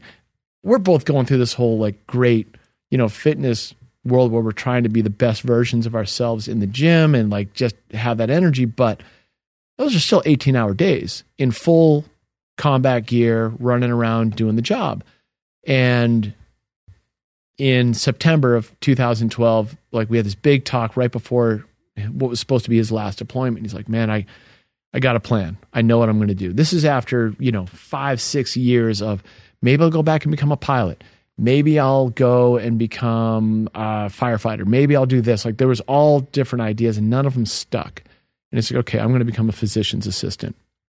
I'm going to go to school at the University of Utah. I'm going to move back to Salt Lake. It's going to be really tight. I'm going to just budget tight and I'm going to get my degree. This will be my last deployment. And he was stationed in Tripoli. So Tripoli in 2012, it was right after the fall of Gaddafi and, U.S. forces weren't allowed in. So he, they had to navigate a bunch of paperwork with the CIA and next thing you know, he's stationed in Tripoli. And this is like September 6th, 7th, like it was right after Labor Day. We had a big shindig thrown away. Yeah. And I'd sent Glen off to the airport, I don't know how many times, like, a dozen. And in all of those times, this was the one that felt different. And I can't get all woo-woo on it other than to say it just was different. And, you know, I just remember talking to him about it, like all the way right out the door, like, hey man, be careful over there, be careful. He touches base with me, like, you know, right while he's over there writing emails back and forth, like, hey, don't kill my fucking plants, and, you know, make sure you keep everything going in the house. Yeah. And all of a sudden it's 9/11. And it's 11 years after the 9/11. It's 9/11. And something pops up on the news right before bed. And it's like, oh, a terrorist attack in Benghazi, Libya is happening. And I'm like, all right, this is like the last thing I'm seeing on the news. I fired Glenn off a quick email, still have it. It's like, hey, Glenn, man, be careful over there. Like, some weird stuff's going down. And I think I Google mapped it or something to look at. I'm like, oh, Benghazi's like 3 hours away from Tripoli. Glenn's not. And there's water in between. It's fine. Yeah, there's the, you know, he's ways away from that. I wake up the next morning and it's all over the news. Like, terrorist attack in Benghazi, Libya. There's a U.S. ambassador. Chris Stevens is, you know, like no one knows where he is. And everything's kind of unknown. Like, you know what it's like in those real life news cycles? Yeah. Like, you're just getting fed little inches of information. And I go to the gym, go to Danny Miller's gym down in Del Mar, and go get a workout in. And I'm leaving the gym. And, you know, like, I'd gotten a phone call that morning from one of Glenn's old teammates, this guy Brandon Webb, and Brandon's like, yo, man, like, you know, there's some weird stuff's going on, but don't worry, like, Glenn's in Tripoli, like, he's way far away from it. But I'm like, yeah, it's pinging your radar, it's pinging my radar, like, okay. And I'm leaving the gym, and my phone rings, and it's a phone number I don't recognize. It's a local area code, but it's, you know, it's not a number. Normally, 9 times out of 10, I don't answer that call. That's what voicemail's for. You haven't figured out to be in my address book, I'm not answering it. And some little voice just said, answer this one. So I answer the phone, and it's like, is this Sean Lake? Yes. I need you to return to your home at 165 Rodney immediately. And I'm like, okay. And I hung up the phone. I'm sure there were other details. I don't remember those. I just remember driving home, and I'm like absolutely white knuckled. And I'm like, oh, fuck. Okay. Not drawing any conclusions yet. Glenn's hours away from there, man. Like, no negative talk, any of that shit. No, we're good. And I pull up to my house, and there's 2 black SUVs parked directly in front of my house. This is straight out of the movie shit. And all the doors pop open, and a half dozen CIA operatives in black suits, black ties, like the whole thing, are standing out front. And I'm like, how bad is it? And they're like, let's go in and sit down and talk. And they just broke it down. They're like, this is what we can tell you. Glen responded to the attacks in Benghazi. He made it from Tripoli. It was a 3-hour flight down to Benghazi, and Glen was killed saving all those lives. I'm like, how? Like, he died from a mortar attack on the rooftop. We're still getting details, and it was still very fresh. And so what I've learned since then, and anyone who's seen the movie 13 Hours, or you might remember when Hillary Clinton got in a boatload of trouble for that and those, you know, all those congressional hearings, was that, yeah, there's well, that, I mean, that's definitely the Hollywood take on it. I'd like to say it was that beautiful over there, but none of the photos I saw were. But yeah, I mean, Glen was stationed in Tripoli. The CIA annex in Benghazi was, you know, a small little outpost. They were all there to, like, you know, I think try to mitigate shoulder fire missiles or something like that from getting in the wrong hands, because it was such an unstable government. And when the attacks happened at the State Department consulate in Benghazi called the CIA annex in Benghazi, and we're like, yo, we're under fire. We need some help. So that was the start of it. CIA annex says, well, we got to call up to Tripoli and let the big bosses know that's where Glen was. Glen was, you know, up in Tripoli, and the whole stand down order thing came through. And that's largely true. Like, there was definitely that, like, hey, don't jump in and do anything yet. That doesn't really work with a bunch of warfighters. So for Glen's side, he's like beating his head against the wall. And this is one of my favorite parts of this, which wouldn't be in a movie, or that was Glen's efforts to get from Tripoli down to Benghazi. Keep in mind, it's a 3-hour plane ride. So it's not like you're just hopping in the car and rolling down there. Was that he was trying to call his bank in the United States to pull out all of his money and wire it to a local sheik in Tripoli to rent his plane, tens of thousands of dollars, to hop into that plane to fly it down to Benghazi. Like bananas. That's Glen right there. Mm-hmm. That gesture of running to help his friends at all costs is my best friend. And, you know, his bosses eventually relented. They found a plane. Glen didn't have to dip into a savings account to do it. He jumps in there with some Delta Force guys and some other special operators, and he flies from Tripoli down to Benghazi. You know, he has to navigate local police forces and crazy shit like that, and he gets into the CI annex just long enough to apply first aid and help a bunch of guys out that were all banged up from the other annex, get them healed up, jump up on that rooftop and start giving it to the bad guys before they eventually got him. And, you know, that, I'm not going to watch that, but that part of it, the fact that he went into the fight, that he chose, like, you know, he pulled everything that he could to go in there and stand by his friends, his teammates, and save all those lives it's a fire that still lights me up today. I'm like, no matter what I'm going through, how bad can it be? Mm-hmm. And you have this example that brought so many people light. Like Glen was this lighthearted, loving individual, but he would move mountains to help you out. If you needed something, he's there. And man, we could all use that in a best friend, right? Yeah. So yeah, you know, we now have a company that we get to remember him by and hopefully inspire others to just do something beyond themselves, live a better life, just push yourself a little bit farther, go enjoy the great outdoors, go use this body for what it was meant to. Mm. So yeah, that was my buddy Glen.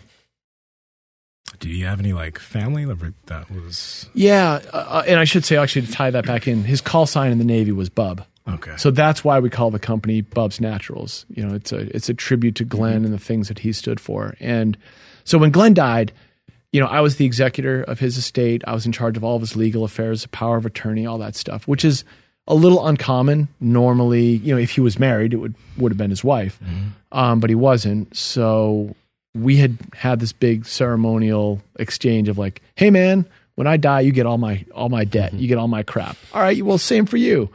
And so we made our wills out to each other, and my wife was actually the witness to sign off on that stuff back then. And it was all very lighthearted, but Glen, you know, he didn't choose to say, I want all my belongings to go to he had an older brother and a younger sister, just like my family was set up. And his mom and dad were both still alive. Yeah. He's like, no, I want you to take all my stuff and I want you to throw the most amazing party ever. I mean, go send it. And then anything that's left over, I want you to use it to take our friends surfing and skiing and take them on epic adventures. So to this day, I've worked with the same financial advisor. I took Glen's, you know, after Glen passed, we settled the estate and did all that. And I pray no one ever has to go through that experience of like dealing with the red tape of like debt and reconciling credit cards and bank accounts and all that crap. But I got through it and I said, okay, I know what Glen asked me to do, but it doesn't sit right with me. Like, I don't need Glen's money to like do this sort of thing. I said, I think Glen's family could use that as a way to remember him by. So we took the money, we divided it by 4. Gave his mom, his brother, and his sister each got 3/4 of what was left over in Glen's estate. It wasn't much. We're talking like, you know, a couple $1,000s here. And then I'm going to take the rest of it and I'm going to invest it. And I'm going to use Glen and I shared the same financial advisor, this guy, Tim Payne out of Utah. And I'm like, Tim, you got to grow this money. And we're going to go have epic adventures with this money. And to this day, you know, we're almost 10 years since Benghazi now. I challenge him every year. I'm like, if you can get this account over this amount of money, I'll take you heli skiing. Better do your job. Mike might be vying for this one. Mike Niddle now. He's listening in. But it was, you know, I mean, it was a unique thing to not have his family involved, but they're still involved. Kate, Glen's little sister, it was her idea to start the Glen Doherty Memorial Foundation. So keeping Glen's memory alive was something that was very, very important to us. Like, we didn't want to lose his memory. He was too bright in the room, man. He was too much of that, like, that influence for all of us. Yeah. So foundation made sense, right? Like, people die, you start a foundation. And we're like, well, what was the problem that Glenn couldn't solve for? And this is where Kate was like, she nailed it. She's like, well, he never figured out what he was going to do next. So why don't we put a tool in the tool chest to help special operators and their families figure that out? Fill gaps in the GI Bill, like, help pile it on with scholarships so that they can actually like get that transition out, educate themselves, and re-enter the workforce. So it's one small foundation out there that are just trying to do good things. And, like his family can be a part of that and celebrate that. And they get to celebrate it by seeing scholarship recipients get that money, go to flight school, go get your MBA, go do whatever that thing is, and then go on with it. Know that you're playing a small role in helping someone achieve a better result. It's kind of like coaching, right? Like I learned something from you today, and I relish those opportunities to learn. And I know as a teacher, when I get to share things once in a while, I love those. Like it's so satiating in a way that I never knew was possible until I started practicing it. What was the initiation of like starting the actual company? So my wife's a little bit younger than I am. My wife, Heather, is 14 years younger than I am. And in 2017, we had a 1-year-old, and she was pregnant with our second. And she's a newscaster. So she is an on-air personality with Fox News down in San Diego. And she came home from one of her segments and she said, hey, I just discovered collagen protein. And you're going to start taking this because your knees sound like wrinkled up newspaper when you walk up a flight of stairs.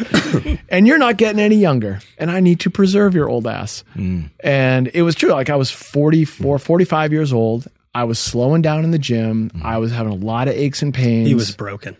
He's like, he just wants to add that I'll in. call it because we were working true. out together, and it was like, okay, let's get some Penley rows or something, and 135, and it's just shattering on him. I'm like, oh, dude, you got spine issues. There's something going on here. And then just, work stress. We were kind of work dating before with a different project, and it was just compounding. And I'm like, oh yeah, dude, this is the midlife that I don't want to live. That sucks. Like you look like you're hurting right now. It wasn't hurting. Good. Just straight hurting. Like if somebody was really uncomfortable lifting, you're like, you don't want to just stop doing that. But but that's not going to happen when it's two dudes in a garage, right? It's like, no, keep going. You're doing fine. So collagen turned him around.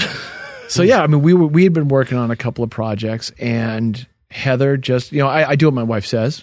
Okay, successful rule to a marriage, maybe just listen to your wife. But she's like, no, I heard this is supposed to be great for your joints. And I'm like, collagen? I'm like, isn't that the stuff that like porn stars inject into their lips? Like that's what I think of. Yep. Thank you. So I'm like, okay, apparently now it comes in a powder form. And this was all new to me. And she said, look, I did some reading. It's heat tolerant. Just put it in your coffee in the morning. I drink coffee every day. No problem. So I throw in my coffee. Dissolves in, drink it. Week goes by, drink it. I'm just doing it every day. I will burn through this jar. And to me, as a supplement skeptic, it will not work. So I don't really care, but I'll do your little experiment and it'll be cute. And I go 3 weeks into it and I'm like, where are the nail clippers? And why am I asking where the nail clippers are? What the hell's happening? But I had a data point and I was like, this is interesting. Now I wasn't doing anything else diet wise. There wasn't any other change. Like we eat very similar style, kind of paleo Mediterranean style foods. There wasn't any like wild extra supplementation going on. So you were already like pretty healthy at like as far as your nutrition and all that stuff at this point. Yes. Yep. Yeah. So that part I dialed in like after 40. So the beer chugging pull-up contest was awesome, but we balanced that with a pretty good healthy diet. And Heather is certainly a huge proponent of just good eating habits. Like it's not like we didn't have pizza, on the beach with friends. Like there's always those, those moments where, hey, like this is fun too, but 9 meals out of 10, you're eating pretty squared away. So this was the big change, was adding this collagen into my diet. So 3 weeks in, fingernails are growing like crazy. And I noticed that. I'm like, this is weird. Then about a week later, I needed a haircut. And I just gotten a haircut, but I'm like, I need another haircut. Okay.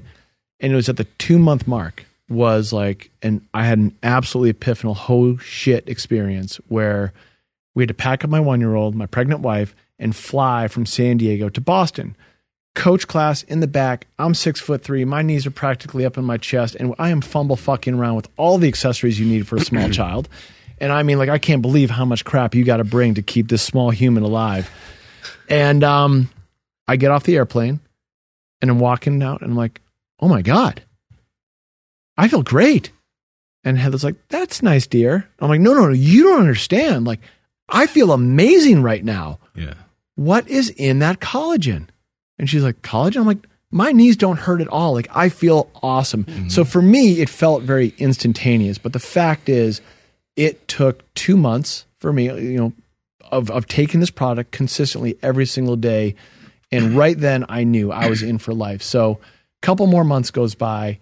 I feel better and better and better. I'm running, I'm squatting, I'm throwing up some weight around again, for me. And I'm like, oh my God, like I feel like I just got 10 years back in my life. Mm-hmm. That's when TJ comes over to the house. Mr. Money over here, just thinking in a completely different fashion than where I am, rolls over to the house and he's like, oh, you take that collagen stuff, huh? I'm like, oh yeah. It's amazing. I start gushing about how great I feel. He's like, cool. We should start a company. I'm like, that was it. I got a 1-year-old in diapers crawling around behind me, and you want to start a company right now? I don't think so, man. Meanwhile, in the back of my head, I'm like, no, dude, you got a fat Rolodex. I'm going to leverage that whole thing. Yeah. But full disclosure, I've been in e-commerce my entire life, 25 years. I'm just selling stuff online. I just know how to make a register ring on the computer. About 3 years prior, as collagen was starting to come up in terms of, hey, there's a new supplement on the market. What's it do? Apple cider vinegar gummies, same thing. We watched a big ramp up with that. Well, collagen, we were kind of in the middle of that ramp up. And I happened to be doing an Amazon arbitrage business at the time out of my garage with another collagen and MCT brand. And I was doing really good, like really good, very lucrative. And all of a sudden I was like, wait a minute. Oh, he's into that. We were already work dating, pitching 20 projects. We had a bunch of consulting stuff up. And literally it was like one of those days where you're like, man, if all of these hit, we're going to have a great year and this is going to be super fun. None of them hit. Like one day happened and they all shut down, like 30 projects at once. They're just like, nope, can't afford it. Nope, not going to do it. Taking in a different direction, whatever. And I was just like, oh God. So the next morning, walk over to his house. He's got collagen on the table. Cool, let's start a company. Me knowing, oh yeah, we can really ramp this thing up and it's going to be fine. Never did a CPG business before. I was always reselling. So from there, it was just like a learning curve, trial by fire. It was like, okay, cool. I know how to run online. We know a little bit about manufacturing. Let's go. It was full learn. Like in that moment, like there was no way I was starting a company. Yeah. And I'm like, well, all right, but let's game it out, right? We're sitting here sipping coffee. We're just talking about all the crappy contracts we're not going to get. What would a company look like? And we both look at each other and said at the exact same time, and this was like the defining lightning bulb moment, well, whatever we do, we have to do something cool for charity. Opening line. Both said it. Totally different Something reasons. cool for charity was said together out of both of our mouths at once. And it was like, all right, that's it. We're doing something, whatever it is. That was it. Mm-hmm. So I just lit up like a Christmas tree. I'm like, well, I know the charity. It's got to be Glen's charity. And this is exactly the kind of product that Glen would have taken when he was alive. Like if collagen existed back then, he would have been all over it. Glen was this guy that stood for self-improvement, reading books, college degree, fitness in the gym, you name it. He was always leveling up. Yeah. And Glen was always helping others. So we started a company called Bubs Naturals as a tribute to Glen and his way of life. Every product we make will stand for self-improvement. And we'll give 10% of all profits to Glen's charity and charity in Glen's name. Sound like a good idea? We had no idea. But we're like, the one thing we knew was like the world didn't need another collagen brand. Like there was already the giant Nestle brands that were running around out there. There was already Kardashians talking about it, like supermodel, wafy shit. We had a completely different like thought process on what it could be used for and quite frankly should be used for. Mm-hmm. And it just felt right. So I called up Glen's sister, called his mom. I called a couple of Glen's former teammates. And I was like, hey guys, like, what do you think about this? And they all came back with the exact same response. Glen would kick your ass if you didn't do this. You got to go. And we're like, okay, we got to learn this industry. I don't know anything about it. Yeah, Let's go. Yeah. So that's it. Yeah. We just started rocking. Yeah. And, the interesting thing we were talking earlier about collagen and collagen proteins, like it's one of those things that takes a while to build up. You know what I mean? Like people take pre-workout, you feel it immediately. People take stimulants, you feel it immediately. As you were talking to me about like some of the individuals, that like they had collagen's like something they swear by. It was like after a few months, Mm-hmm. and even yourself, it's like, oh wow, by 60 days, I'm feeling way different. Like you had these little things like your nails, your hair, etc. But your joints, it took a while for that. So you need a level of consistency with taking this to be able to reap those results. Yep. So I mean, I will ask you this question, Mark. You've had our product now. Dr. Gabrielle Lyon introduced us. Mm-hmm. Like I feel like it was right when the pandemic was starting. It was like two years ago, and she's like, Sean, just send Mark some stuff. And I knew who you were, and I sent some stuff up. And how often do you use it? Like how often in your say per week? I use it almost every day. Almost every day. Yeah. How about you and Seema? The collagen protein? Yes. The collagen protein maybe once or twice a week. Got it.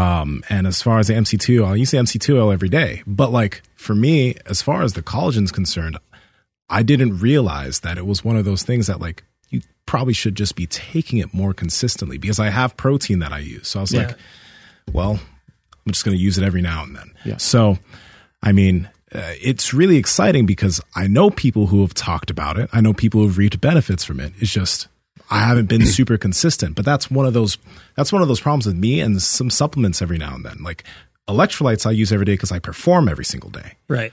Collagen I do perform every day, but since I don't feel it, I'm one of those people who are like, fuck, I need to have a reminder to continue to take this because I know it's going to reap benefits. So you need to be consistent with that. I frame it kind of as a gas tank thing, right? You got a 240 gallon gas tank, so to speak, right? Mm-hmm. And at 25, your tank topped off and then it just started to deplete. Mm-hmm. So where are you at 35? Do you have a half a tank? Do you have 3/4 of a tank? Like, what does it look like? And also, because you have a 240 gallon gas tank, a big body of strong shit that you got to fuel, 10 grams ain't going to do it. Mm-hmm. 20 grams, 30, consistently. Like I can't fill another 35 gallons just by doing one 10-gram scoop 3 times a week. Yeah. I'm going to have to do 4 scoops a day consistently to get the tank back up. Mm-hmm. Well, and once it's back up, you're good to go. You're in maintenance mode. So that's it. It's the idea of maintenance mode. Like you haven't had the same kind of breakdown that I've had. And I hope you never do. But I feel shit. Like I feel certain things where I'm just like, oh shit. Like I just like that's why I do a lot of stuff in the gym to try to make sure I'm feeling better. But that would actually work. That's the MCT oil apparently, but like I should be taking that collagen much more often than I do. Yeah. I'm going to start. Well, that's a challenge. So I sense a challenge. Mm-hmm. We're going to do a 60-day challenge. If you're up for a challenge, I'm down. All right. I would challenge Mark on this one, but Mark's already hit it. This is a 7-day a week. You don't skip a day. It's every single day, no matter what. Now, from my side, I promise you'll have plenty of travel packets and tubs. You will not be for want on that. Thank you. 60 days. Pay attention. Mm-hmm. See what's happening along the way. And then whether, just write it down like, oh yeah, I noticed my fingernails are growing. Like that's a physical change happening in your body. It'd be cool if you guys recovered my hairline. Well, I think that's... I think there's a half-row maybe that could come up with this. That's funny. So and Mark, kind of same for you. It's like, it's the consistency. 20 grams a day, 30 grams a day, eat for your body mass, but do it every single day. And see if that doesn't make a difference. Because I went on it and went off it and like went back on. I was like, all right, is this just placebo effect? Am I like, I noticed this happened. I know the hair happened, but what happens when I stop? And it wasn't pretty. Mm-hmm. Now that's me, and I got a lot of years on you, but the fact is, like for me, knowing that it works, having done the research behind it, just reinforces that. Like, hey, if you take it every day, like you take a multivitamin, if you're going to drink water every day, you can take collagen. Dump some collagen in it. Yeah. If you're going to drink coffee every day, you can take your collagen. It's just going to make it a part of your daily routine. Just work it in. Now, MCT oil, functional creamer world over here. Love that shit. That's for sure an everyday thing. Yeah. That's awesome. So that one, those are immediate benefits, right? If you're in tune with it, like caffeine, right? Spike up, and then in the afternoon, oh fuck, I need another cup of coffee. MCT is that energy playthrough. You just get the energy in the morning. You have those healthy fats in your system, and it just stays. All of a sudden, there's no afternoon coffees. You just save $5 a day on that afternoon coffee. You don't need it anymore. And then the mental focus, like I don't know where you guys kind of weigh in on that in terms of like cognitive function. I swear I think just a little bit clearer, which is helpful. Yeah, hanging around with big brain over here. But like that one is immediate. So like MCT, you can go on it, you can go off it. you're only going to feel those positive effects the day of. Collagen is a lifetime game. Like, this is long game stuff. I want to be in the gym in my 70s. I want to snowboard well as long as I can.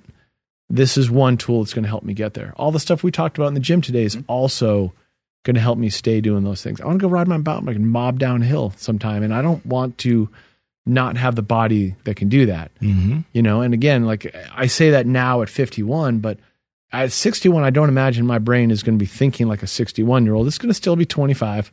Yeah. Still want to go and do some dumb shit, and I want to be able to have fun doing it. So it works. So 60-day challenge.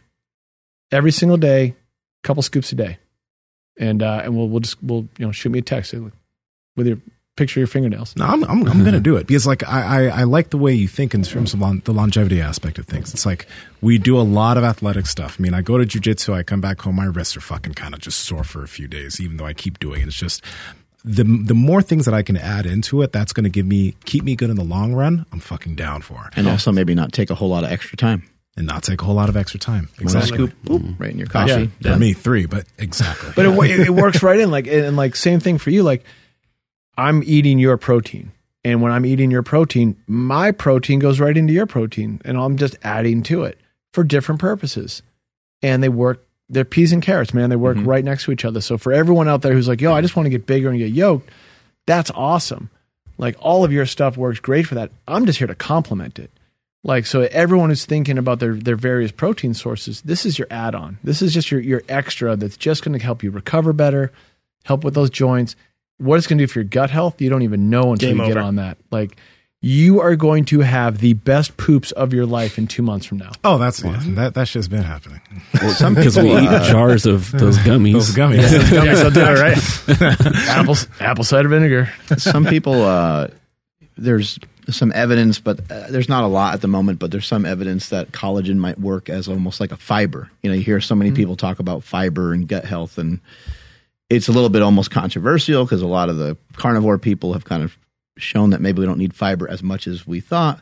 But maybe traditionally people used to get fibrous like substances through stuff like collagen when other types of food were like more scarce. So it's interesting. It'd be kind of interesting to see how that plays out. Totally. But my own personal experience is, it feels great. You know, it feels like it is something that is helping heal the gut. And I've had a lot of different experiences with many different things other than just, you know, going from a time period where I didn't have any milk to a time period where I did have milk.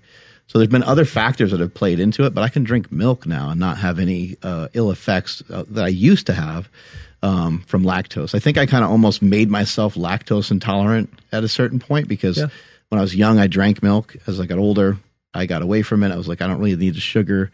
I like whole milk. So I was like, that's a lot of calories. So I parted ways with things that have a lot of lactose in it, like milk. But just the other day, I bought some raw milk.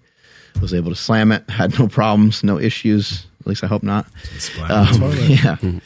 And so I think that things like that are playing into helping to heal my gut.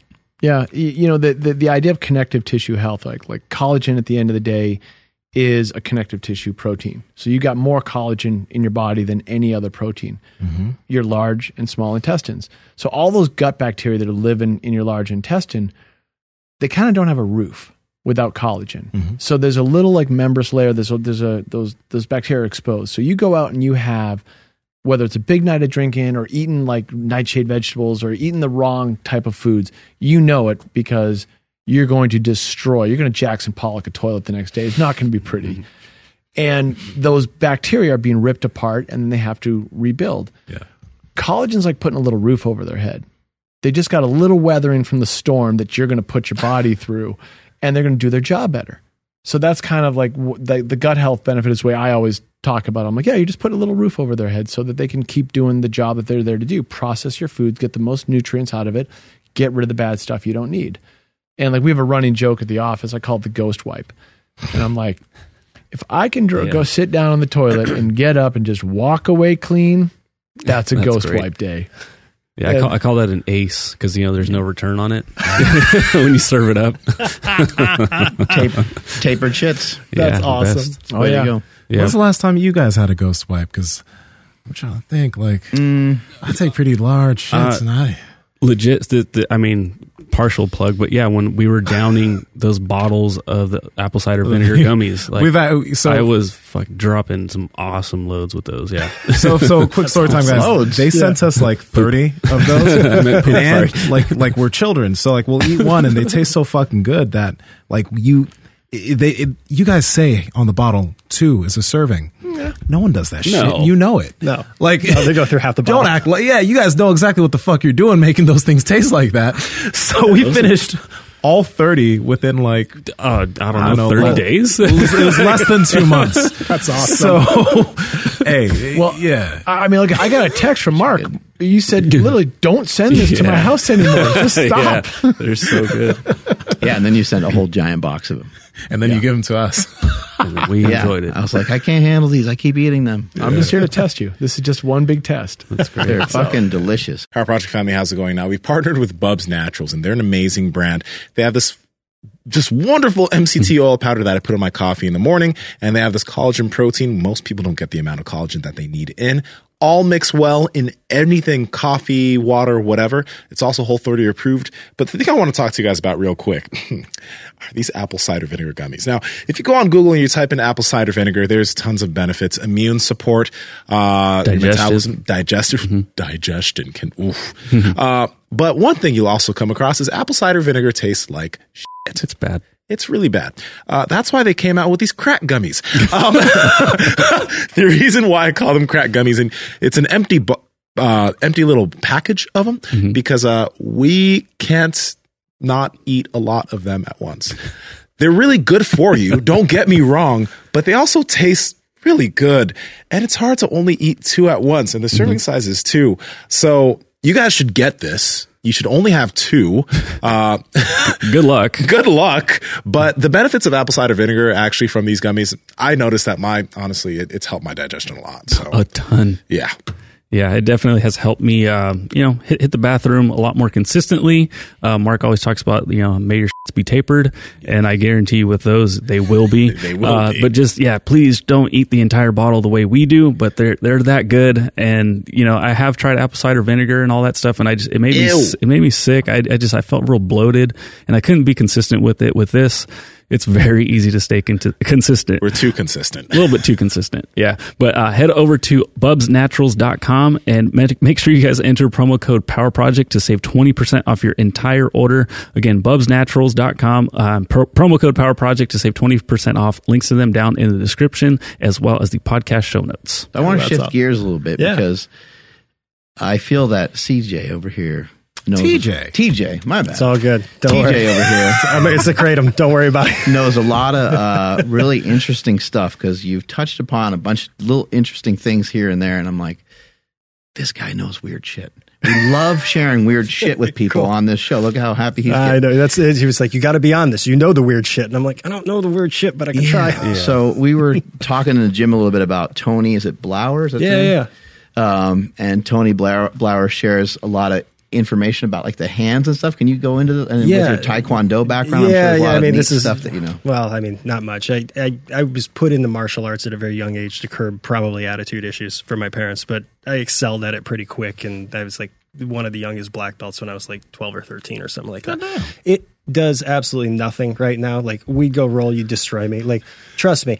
Being in a fight with a performance artist, basically, like, I'm never going to kick you. That shit's going to end on the ground. We know where combat sports actually end, right? So it doesn't do anything in terms of my credibility. I just happen to be good at something for a hot minute. However, the Blower stuff, I think, is he's on to something. And that dude has backgrounds in 4 or 5 different styles. He's a black belt all over the place. He was head of CrossFit Defense for a while. He was doing clinics and stuff. But one of the things that we were talking about in the gym is his system is always splayed hands for defense, because that's like startle response, right? Something comes up, airbag comes up. You want to be like this, you know? Mm-hmm. So his whole defense system is you're interacting with somebody. Mm-hmm. You're coming off splayed hands. But one of the connections on that is always to keep your neck up.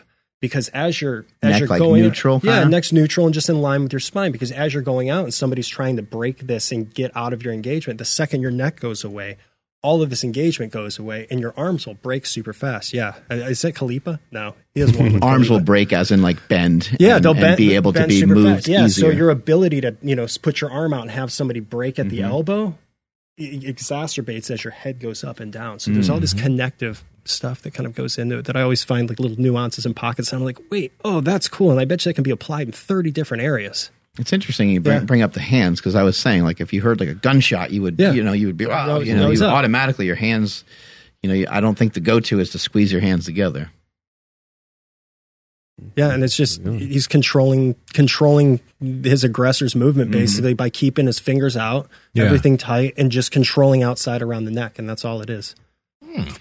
That's another guy you should have on here. I mean, his story's wildly incredible. Yeah. Just a captivating dude, and he's got, depending on how deep he goes into his history, he's got some really, really rad stuff. We got huge some hitters, guys, from down in Encinitas. We got a few people for you there. Tony Blauer, Danny Way. There's a couple folks I think you guys have a blast talking to. Yeah. And you were there early days of CrossFit and stuff. Did you get way deep into CrossFit as well? I did. So I was, I mentioned I was a competitive cyclist for a while. My endurance background was really, really big, which is incredibly dangerous when you get somebody that doesn't know how to move weights really fast. Oh, yeah. Yeah, so the injuries just went through the roof. Swinging a 70-pound kettlebell, I'm like, wait, I think my thoracic just herniated. This is not good. And it was months upon months of that before I actually built true core strength. I went into a CrossFit gym. I couldn't do one pull-up. I'm not kidding. Like, straight up, I could not pull myself from a dead hang up. I was a cyclist, and it was waist down, and everything else. I wouldn't even bring groceries into the house. It was like, my mental was like, nope, I'll build muscle. I'm not doing it. I'll eat a pint of blueberries for dinner, and that'll be it. So also within cycling, it's like a thing where they don't want to build muscle, or at the time. Yeah, at the time. And I think now it's changed a little bit depending on the discipline. Like there's a lot of people cross-training and stuff. And I think after kind of the whole Lance movement went through and he came back in the action, unretired 3 or 4 times, like people started realizing, hey, we should probably concentrate on a 360 holistic version of fitness opposed to just you're riding for 18 hours. Just keep going. So it had exposure along the way. And, again, my endurance engine was good. So when somebody gave me lightweight or body weight and said, send it, no problem. Like I'll be at the top of the gym. Not a big deal. When it came to heavyweight, shattered me. So that was the challenge for me. It was like, oh, wait a minute. I just want to be stronger now. My endurance is still good. I'll have no problem with this. I won't lose it. And if you arguably train for a true endurance sport and like peak, you time and time again, year and year again, you understand what your window's like to get that peak fitness back. And with age, it might be extended a little bit. But when you're within range, you're 4 to 6 weeks away from being lethal for the most part at all times. And by the way, you're like 41, right? 39. Yeah. You're 39. Yeah. I was curious for both of you guys, and actually you too, Mark. I don't know if you're feeling this, but like, what are you guys noticing? Like older athletes that are in like their late 30s, 40s, 50s, because like it's interesting that you guys got into lifting a bit late. Yeah. But we just did this workout with Jason Kalipa. Both y'all are pretty fucking shredded, strong, and this isn't like I've been lifting and stuff since I was 13. Well, I'm 29 now. Like you've been lifting since you were super young. Your experience is very interesting since you guys didn't start doing that until later. So what are some things that you're noticing, like with a lot of individuals you talk to, are hurdles for older athletes? I'm not saying you're old, but No. I mean, I would say the friend circle is wide. It's not just the fitness crowd. Like we have people kind of all over the map. But one of the things that I'll say is truly mobility is the limiting factor, and that's what goes first for most people. And that is, I would argue to say, is probably the biggest issue with most people getting into a lifting. Putting their body in a good position naturally and being able to get to, we're not even say a full depth squat, but be able to sit down on a toilet on your own without having to use the counter to get up and stuff like that. Yeah. I watch a lot of those patterns go away really fast with my friends, like my parents. Oh, I want to get into sport again. I'm like, Dad, you quarter squat. That's it. Like we're going to have to work around a lot of these things. So I watch mobility generally go away faster, which I think is why we see this paradigm shift in fitness in general of people really exacerbating knees over toes, full mobility in your shoulders and everything like that. And it's like, hey, we don't have to lift super heavy. We need to go for longevity now. There's a performance aspect to all of this, and I respect the hell out of it, and I love training for a goal. But if the goal is life, let's figure that out. And that's a long goal. Like, I want to be able to play with kids that I may have one day. That's it. Think back, what are some of the reasons why maybe you don't have to work on mobility when you're young? It's because you run and you jump and you do, and as we get older, we might go years and years and years, and in some cases decades, without getting into like a full squat position, without doing hardly any kind of jumping. without doing any kind of throwing. Like there's some age that you get to and you go to throw a ball to a kid and you go, holy fuck, that really hurt. Like when did that happen? Because you don't remember that as a kid. Yeah. Remember as a kid, you could throw shit as hard as you wanted. And then as you get older and your son or somebody says, hey, throw a bomb to me, and you go throw it and you're like, not only could I not throw it nearly as far as I used to, but that actually fucking hurt a lot. You're like, when did this happen? Right? So that touch point there, he said mobility as a limiting factor. I say mental. Like when I look at it and what I'm seeing is more like, I don't want to do that. That might hurt.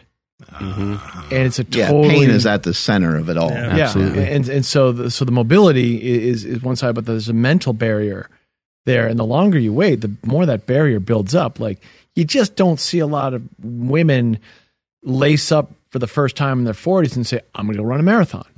And when you do, it's super inspiring and everyone's really can rally around that and get motivated by it. But go pick up a barbell when you don't know what a barbell does and figure it out. Like, so yeah, I was, what was I, 37 when I walked into a CrossFit gym. And I guess I was, right, 36 when I started like tapping back into fitness, like when Glen got me started. But all he had me doing was running, riding a bike, doing some push-ups. That was it. And then when I discovered the barbell, it was intimidating as all hell. Like I didn't just jump on and be like, I'm going to learn how to snatch. I was like, I don't know what a snatch is. I don't know what a power clean is. I don't know what a squat is. I know how to squat, I guess, but like the instructor literally had to like put a door frame in front of me. Like the door is like right down my body. And he's like, you're not going to touch this door and you're going to drop till your knees are below parallel. I'm like, parallel to what? Like I didn't know any of that stuff. I was probably coach's worst nightmare. And then I'm like doing this squat, and I'm like, no, my nose is like dragging down the door to like figure out where my chest should be and all that stuff. I had no idea what that was. That's intimidating. I also I had the right friend, Glen, to help motivate me. TJ had the right motivation in him to want to learn to do something different. And that's not common. I don't think, or not as common as I wish it was, not as common as it should be. So like I think those two things can definitely work against you. But if you tap into the right mindset, make it work for you. Get curious, because longevity is what I'm all about now. Yeah. I still want to get after it with Khalipa. If he says he's doing 17 burpees on the minute, you can bet your ass I'm doing 17 until I can't. But like that's in my brain. Like that's the kid in me that's like, he said there's a challenge. I will do that challenge. I'll be that way till I'm, rolling into the grave. Yeah. And it's fun. But, I love the idea that I can learn more. Like what you taught me about the Jefferson squats. Jefferson curl. Curl. Thank you. See, I'm already fucking it up. But no, like that's amazing to me. Like I like that knowledge, but that same thirst for knowledge can also be a barrier. Like, I was a kid. I don't do that anymore. I'm not as mobile as I used to be. I can't touch my toes anymore, so I'm not going to do that. It's like, no, that's an opportunity. Just tap into that opportunity to relearn some skills or learn brand new skills. So everyone, I think, should possess the ability to do some of the stuff that they did when they were kids. Yeah. It's like that might be hard to get yourself back to that, but that should be a goal of a lot of people, just in terms of like, being able to live a life that doesn't have a lot of pain. Like eventually your pains are going to be so annoying and they're going to be in your way so much. I mean, I've seen this happen in the gym time and time again where somebody's like, the flat bench kind of hurts my shoulder. And then it's not too long until the incline bench hurts your shoulder. Then it's not too long until the dumbbell bench press hurts your shoulder. Before you know it, you're not doing any exercises that involve the shoulder. Next thing you know, you can barely get your arm overhead. And you just kind of run into all these things. But like I see that happening in regular folks too. They're like, what's the big deal? Like, it's a little painful for me to get in and out of the car. Not a huge deal. It's only when I'm on the passenger side. It's not that bad because I'm normally driving my car. It's not that huge of a deal. But then it just keeps trickling down. It kind of only hurts when I go downstairs. Then it starts to hurt when you go upstairs. I'll just use the elevator. It just keeps piling on. And it's like, I understand that leaning into it is going to hurt, much like, getting your shoes off. And we did a barefoot workout today. Yeah. You're seeing more and more people pile shit underneath their feet because my feet need more cushions. That must be the problem because my feet normally hurt. So let me just pile up a bunch of stuff underneath my foot, and I should be good. You got to admit, those Hokas are so nice. Right? Feel like clowns. They're so cushy. They can feel good, right? Yeah. But then people are having problems standing in their own kitchen. Right. And that's not normal. So how can somebody run through a forest and run on the grass and run in a field with no problem while another person can't barely stand in their own kitchen, which has like a hardwood floor, you know? So you try to examine these things and try to think about it and try to pay attention to, I wonder what this is meaning. Like, should I maybe just try it? Just to wake up tomorrow morning and do something. Fucking walk outside and walk on your grass. The grass will have some dew on it. It'll be a little cold. Walk outside barefoot. Look at the sun for a couple minutes. Yeah. You won't die. It's okay. Totally.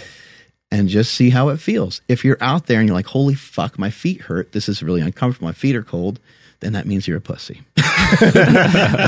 Thank you. It just means that you have to explore it a bit. Right. Like, But you gotta, it took a decade for somebody to unwind that fitness that they had. Right. And it's not going to come back in a day, but the body is so miraculous that it will come back 10 times faster than you lost it'll come back fast. Way fast. Yep. It's unreal how quick you can get back some sort of semblance of fitness for the most part if you try. And if you've never done it, 2-3 weeks later, there's going to be a change, but it's not going to be, I'm taking the pre-workout change. You're not going to notice it instantly. You unwound something for 10 years, give it at least a year, you know?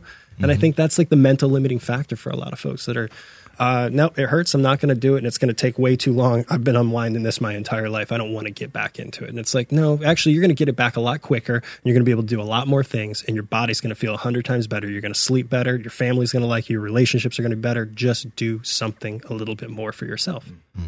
You know, I'm really curious. What do both of your habits look like for just staying in shape? Do you guys feel like staying in shape for you is something you really have to focus on? Or what habits for both of you do you think are the big things that allow you to look the way you do without having to be super, you know, crazy about it?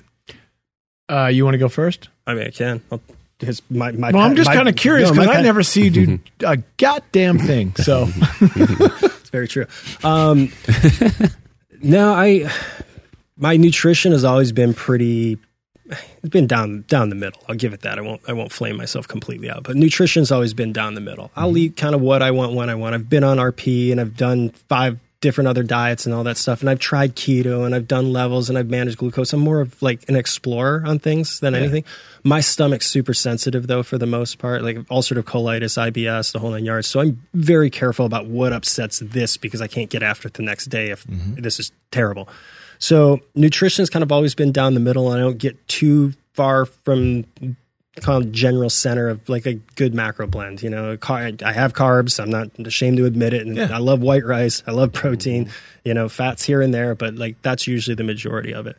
And I've played the bulk up game. You know, a year ago, I was 230, 232. Whoa. I would say. And I do something to do something. Yeah, that was the rule during the pandemic. Got to be 2 something to do something. So it was bulk up as much as I can and just eat a bunch of shit and see what happened. And I felt, you know, I was lifting big numbers, felt good. And one day started feeling really uncomfortable in it. And I was like, okay, cool. Let's reassess where I'm at. I've kind of played ultra skinny. I've played big. I want to be down the middle right now. And that's just kind of how my goals shift. So now it's, okay, let's concentrate on longevity, I would say, is kind of where it's at for the most part. I don't have a fitness goal. I don't have an event goal. You know, I came off a huge year of trying to basically survive with this company. And it was like, okay, cool. Let's put it in neutral a little bit, tone it back. So it's meditation, sauna in the morning, an ice bath. Like it is all personal longevity stuff. And then the workout is like any type of semblance of fitness is probably 7th or 8th down the priority chart. I still do it. I still want to get after it every day. I'm mad because yesterday I ruined like a 32-day streak of being just active every day and sweating every day. Yeah. And there's really no goal at the end though. The goal is, okay, let's do some kettlebell swings and open up your shoulders. Let's make sure your lats are good. Let's make sure every workout makes you feel better afterwards. That's what I want. Yeah. And it's a lot of mace swings right now. I like what you said. Yeah. I think there's a lot of utility in what you said. Your like actual workout being like 7th or 8th on your list of shit to do. Yeah. For some people that maybe haven't gotten to a pattern of ever, you know, finding fitness, like, it might have to move up the priority list for a long time before they kind of have that habit. But I think that's a very healthy connection. between you and fitness. If it's mind right and gut right, then I'll get after it. Mm-hmm. If those two things are ruined, then I know I'm just burying myself and I'm digging a hole. Like, why keep going? Let's level set. I need to be gentle with myself and literally and take a moment and go, okay, cool. I don't need to bury myself today. It's all right. Mm-hmm. Go swing a kettlebell for 20 minutes. We're still getting fitness in. It's okay. Do you walk quite a bit, or do you, when I you're working, I actually do you do. stay sedentary? I'm sedentary, but I do. I try to clock in about 2 miles a day walking, just in general. Okay. I have a little dog, so I mean that's like 1 mile around the neighborhood with the dog, and then my wife will go or something like that. But I try to get at least 2 miles walking in every day. Mm-hmm. But yeah, nothing super high intensity, at least for the last month or so. The only thing is back to the endurance stuff. I found a knack for rowing, so I was like, okay, yeah, I know you wanted it, but cool. I have a decent 5K time, so that's like the only thing. Don't let you have a decent 5K time. It's world qualifying right now. So make no mistakes. When TJ decides to rabbit hole into something on fitness, like say cycling, he took it to a very strong elite level. Like there's YouTube videos of him riding bikes out there that he will never ever talk about. So going into the pandemic, we bought the suite of Concept 2 machinery. We bought the e-bike, we bought the ski erg, and we bought the rower. And we put them in TJ's garage because you couldn't go to any gyms. And we literally ordered this equipment right before the shutdown. Damn. So it was like perfect timing. And we call his garage Rancho Relaxo, because he's got the ice tub in there and the sauna and then these pieces of equipment. And then I threw like a 70-pound kettlebell, so we put that in the corner too. And I'm like, cool. It's a recovery suite for the most part. Like for most people, like you'd go in the gym, you'd be like, okay, cool. What are we doing today to recover? It's like, but you still get a hell of a workout with that stuff. Absolutely, for sure. Yeah. But for the most part, it's LSD. It's long, slow distance. Just get in there and grind it out. Nice acronym there. Sorry. I like that. I that's a new one for me too. But so he starts rowing, and I'm like, hey man, again, got a little bit of visibility here because we're not we don't train together much at all anymore. Like it's just the way the work stuff has been. Like we kind of, we stopped doing that kind of mid-pandemic, and it's like, are you getting yours? Yeah. Are you getting yours? Yeah. But he started rowing and then rowing a little faster and rowing a little faster. And it's like that carrot dangles. He's like, oh, I can do this. I can break this time. I can break this time. So he's literally qualifying for, I think it's rowing masters or world masters. If I submit the time, it's indoor worlds. I'll just put it out there because I'm sure somebody on the podcast in the comments is going to flame this some way. Yeah, bullshit. 17:38 is my 5K time, which is pretty respectable. So, shit. Yeah. I thought going sub 20 was respectable. Wow, that's... So, again, I have an engine. I'm genetically gifted to an engine. Blood work says it all. So, thanks, Mom. What about your blood work says that, actually? Hematocrit levels is basically where it's at. So, if you look at like most of the endurance sports, track and field, cycling, that type of stuff, even soccer, there is a ceiling on hematocrit. It's 50 is what your read has to be. Otherwise, you have to have what's called a biological passport. My hematocrit tests over 50 any draw of the week. 55 to 57, which people take drugs for. They take EPO to boost their hematocrit and get in the endurance races and stuff. Like high red blood cell count? Yeah. And I've just been, my mom and my dad gifted me with it. I don't do anything for it. Not a thing. Like honestly, not a thing. And I can buffer lactic acid pretty well. My VO2's all right. Does that impact how much iron your body has as well? Great question. I haven't noticed any difference in the blood work and the iron. I've never been on iron supplements, but I'll double check. Yeah, that could be interesting to look at.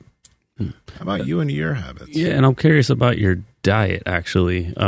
Me just being like a slender guy my whole life, I look up to dudes like Todd Abrams or Ron Penna. They're tallish and they're not like super wide, but they're fucking jacked. And then you pop your shirt off and I'm like, oh shit, like that's just like a body type that I would like to achieve. So I'm like, what does this guy eat? I'm just really curious, like on like and wouldn't see my ass, your habits, especially the diet side. Yeah, I mean, I'll start there. So I'm definitely, I can attribute diet to my wife predominantly. Like she kind of dictates, hey, this is what I want to do, and she does that for a variety of reasons. She's very curious about like, hey, what she was a triathlete, so she did an Ironman. She had 9 marathons under her belt when we started dating.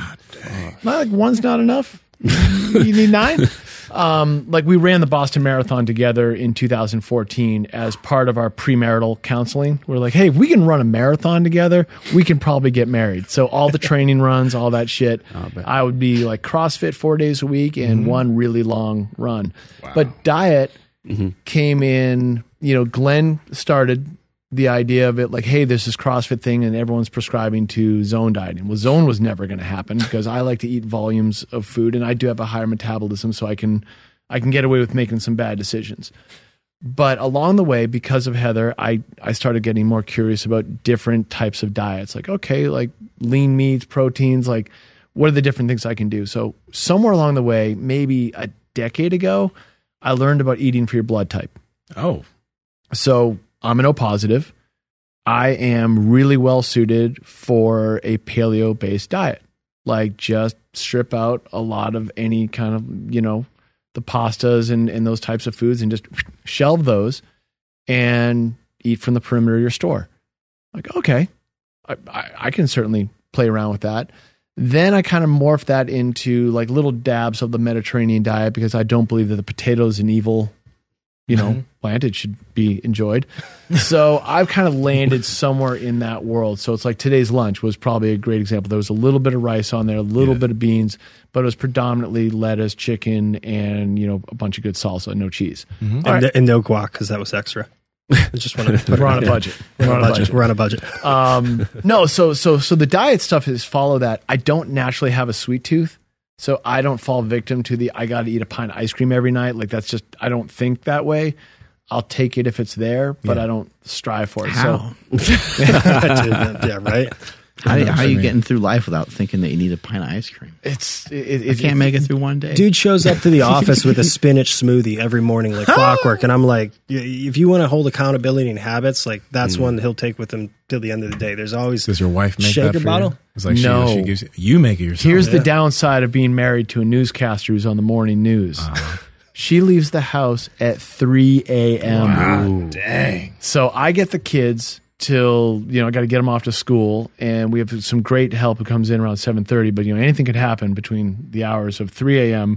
and say 8 a.m. I need to see a video of this woman. Can we pull her up? We got to be able to pull her up. What station and all that stuff. So, I got to see this. Heather Lake. This is someone at one of these like really hot like weather woman Well, if she's type on things. Fox doing the weather, Yes, she is. Fist bump. Fist bump. Let me help you out. Fox 5 San Diego. Fox 5 San Diego. Yeah, I'm over here in Starlight. I'm like, yeah, she's hot right now. I don't like that.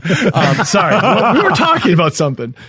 So she, I definitely attribute I don't know, just that. tell me which one's good if I can pull up.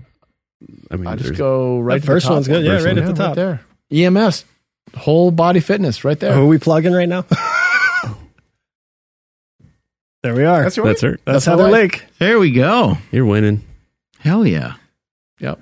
All right, tell us how this worked out, or tell us about your habits. It's still working out. I'm waiting for it not any day of the week. I'm like, how are you going to fuck this up, Sean? And you guys have 2 kids? We have 2 kids. We have a 6-year-old son, a 4-year-old daughter. We met at SealFit. She interviewed me for a news story at SealFit, and I was like this goofy dude there. I'm like, you want to go out for coffee sometime? And 2 kids later, here we are. There we go. So she is the accountability partner. Like she is like, look, if I can get up at 3 o'clock in the morning and leave the house, like we're doing some good shit here. So again, on the health tip, right? Like I found that a whole fat yogurt works well for me. Like there's good natural goodness in that. And we have a garden. So like I grow kale in the garden and I just go out and rip a bunch of leaves off the kale plant. I think you throw just them in lost there. 90% of the listeners. You're not wrong. You're not wrong. No, so like we have a garden because we got little kids and kids like to grow shit. And like You can't cover it up, dude. You got a garden. I got a garden. Okay. Glen had a garden. Okay, He's here we a go. fucking Navy SEAL. He had a garden. Hey, gardens are hardcore. Bring gardens back. Yeah, Dude, for gardens real, right? you got to be a patient human to run that. That's not easy. Mm-hmm. So I will, daily habits. I wake up in the morning and the nutrition's kind of baked in. Like I got curious about it in my 30s. Yeah. And I just started paying more attention to it. So I had blood drawn. I learned that I do well with a paleo-based diet. And that if I shifted into a little bit of a Mediterranean diet, I'm still doing well. And now I've got a Whoop that's going to tell me the other things. So if I'm eating really poorly, it's probably going to affect this. So I just pay attention to that. I'm kind of naturally curious. That's kind of like the whole barbell thing. It was intimidating, but it made me curious.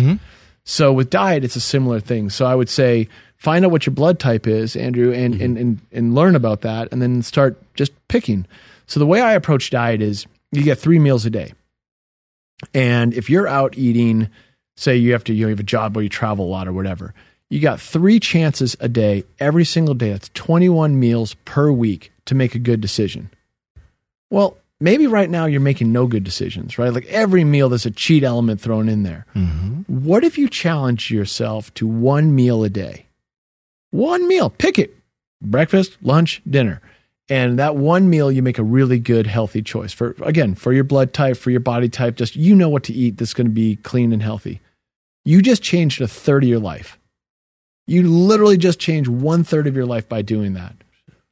Well, all of a sudden you do that for a couple of months. Like, well, what would happen if you did it one of the other meals? All of a sudden you're at 67%, because I round up. And you've just changed 2/3 of your life by doing that. More good hours and more good days than you weren't. Right. And so I started noticing that because beforehand it was like kitchen sink. Bowl of Fruit Loops in the morning, no problem. Giant sub sandwich, extra fries. Like you can do all those things. Pizza for dinner. Like I don't care. Just shove it in. I'm going to go do CrossFit tomorrow. I'm immortal. I can do whatever I want. And not true. But In-N-Out will catch up to you. But I would just start to pay more attention. So I just kept slowly dialing it up in my 40s. And all of a sudden I'm like, I get 3 meals a day. If I have 3 great meals in a day, I have a 100% good diet. Well, I always still want to go have some fun. So not every meal is going to count, but hey, always keep it in that ratio. Can you get almost all 3 a day or every other day? And like you just I use math on my side for that. When it comes to daily habits, I got a specific set of things that I do, which I didn't do growing up, which I've sort of learned myself into, and just they just feel right. And one of them is I wake up in the morning, I make my bed. And I'm a big fan of that whole McRaven make your bed thing. It's like you're just putting some points on the board. It's a simple layup, but you do that. I meditate every morning. And I'm a big fan of meditation. We talked a little bit about Dr. Doug Brackman and his book Driven. And that Driven book talks a lot about a very active meditation. TJ actually turned me on to it. You guys mentioned the Calm app. Is that what you said you used? Yeah, I've used Calm before, Headspace. They're all good. Meditation, I mean, it's sitting there, but it is probably the hardest thing that you'll do. Straight up. Go sit on a pillow for 20 minutes every day. Good luck. You will find a reason not to sit on that pillow. You will. Every single time you will find a reason. And that resistance is kind of what we want to play with. We want to explore, why don't I want to sit on the pillow? It's just sitting. What's the problem? So for the DRD2, the DRD4, the highly driven, the people that don't like gardens because you're not a farmer, you're a hunter, right? So those people, us, require a different style of meditation. Most people sit, eyes closed, get really calm and comfortable. It's cool. Active style meditation, what Sean's talking about, is called Zazen meditation. It was made for the samurai warriors, basically. So Soto meditation for the farmers, samurai warriors get Zazen. It's open eye. Your eyes are at a 45 degree to the floor, and you're staring and burning a hole in the floor with your eyes open. Because as hunters, we're occipitally dominant. We're always looking for the next thing. So closing your eyes inherently, probably for you, it definitely does for me, makes me feel wildly uncomfortable if I'm sitting in a room and I'm just closing my eyes, but I'm not sleeping. Like you start to get the, oh shit, what's happening? Where's the threat? What's this thing around me? So keeping your eyes open allow you to kind of calm down the CNS a little bit and actually be there in your practice. So we both practice Zazen meditation. Yeah. What's going on up there when you're doing it? Well, trying for nothing. Yeah, exactly. It's a hamster wheel. Like I'm constantly spitting out ideas and thinking of things. Like, what do I got to do next? What's going on over here? This. And that's not uncommon, like having a company and trying to solve for all the things that go on there, plus a family, plus, whatever else is going on, other personal things. It's bombardment nonstop. This, much like running, much like some forms of physical activity, wipe that clean. And it's a 5-minute to 10-minute deposit. I can't do 20 minutes. I don't even try. But that's also because I got the kids and they're going to come in and attack me. They love nothing more than dad on the meditation pillow, trying to do my thing and just pile on top of me. Yeah. But for those 10 minutes, like I got it in this morning before the flight up here, the goal is nothing. The goal is not to think. So I might think, do I have enough time to do this before I have to catch my flight? Of course I did. I knew that before I sat down on this pillow. Shut up. And then the next thought comes in, and you're just sort of gently batting those away. And you're doing it very visually. So like I'm literally staring down at a fixed spot down here, which is preventing me from seeing everything that's going on around here, but I can kind of tell what's going on. So you're breathing in, you're focusing, laser focusing here, you're breathing out, you're kind of taking a little periphery, and you're giving yourself this little exercise to go through with your breath, which allows you to get to that kind of zero state. Well, all you're doing is wiping the chalkboard clean, right? You're wiping off the grease board so the rest of the day you can fill it back up again, but you're cleaning it out. If you don't have that and you just hit the ground running every day, you're just not all 100% hitting your stride. So it's just a tool. And I don't get all woo-woo about it. I just want to hit that zero state for a couple of seconds, and then let's go. I'm up. I'm on to the next thing. I drink warm lemon water every morning. So balances your pH, right? So you drink a warm glass of lemon water, not scalding hot, not tap cold. You heat a kettle, cut a lemon in half, squeeze it into a glass, and let it rip. And then once I've ticked those things off, it's game on. So, you know, it's then the kids are on, then it's all the habit stuff. But, you know, the food thing, like, it's funny that to have a garden, like I'm the last fucking gardener in the world. Yet somehow it's like gotten into the family thing that we're growing our own vegetables and all the kids think it's cool. So, but just make those good decisions. And then again, I know I'm going to open up an email and some crap's going to happen, like, you know, but hey, I'm better. I'm prepared for it. When you guys, Oh, sorry. Go ahead. No, just that. Just like those little things you can do to start your day. That's all before 6, 7 o'clock in the morning. Then go let it rip. Because whatever else you're going to do, like you got some points in the bank. Do you guys have any typical responses to stress, like hard stressors? Like when you're like fucked and you're kind of just like tired, what is it that you guys usually do or turn to? Let's go a little bit deeper. What do you mean by hard stressors? Just something that really, like, let's just say you're going through a day, something like maybe you're tired. Yeah. Right? Just exhausted. Just exhausted. And you're like, and maybe you're dealing with something. Yeah. A lot of people, they turn to food. A lot of people, that's what they do. Right? So for you guys, having been owning businesses, doing all the things that you do, you probably have something that you do or a stress like response. Like a release. Yeah. Okay. A coping mechanism. Like what do you guys do? I stress eat straight up. Love it. Okay. I will, and it's not a volume thing. Yeah. But I love tortilla chips and hummus. Okay. For some reason, it's just a thing. I will walk right out of the office after a hard call, grab a handful, dip it in hummus. That's pretty much the only thing I'll eat for the next 12 hours, strangely enough. I mean, I'm obviously not overeating. But love that. That's response number one. And that's like, had a hard Zoom, had to write a shitty email, whatever. Response number two is the day was really bad. I'm rowing. Because rowing is the great equalizer. Rowing got me through a divorce. I got him through a divorce. Like rowing is the biggest piece of punishment that I can put on myself. However, I will say this much. As of kind of call it February-ish, as I was resetting this, now it's a pause.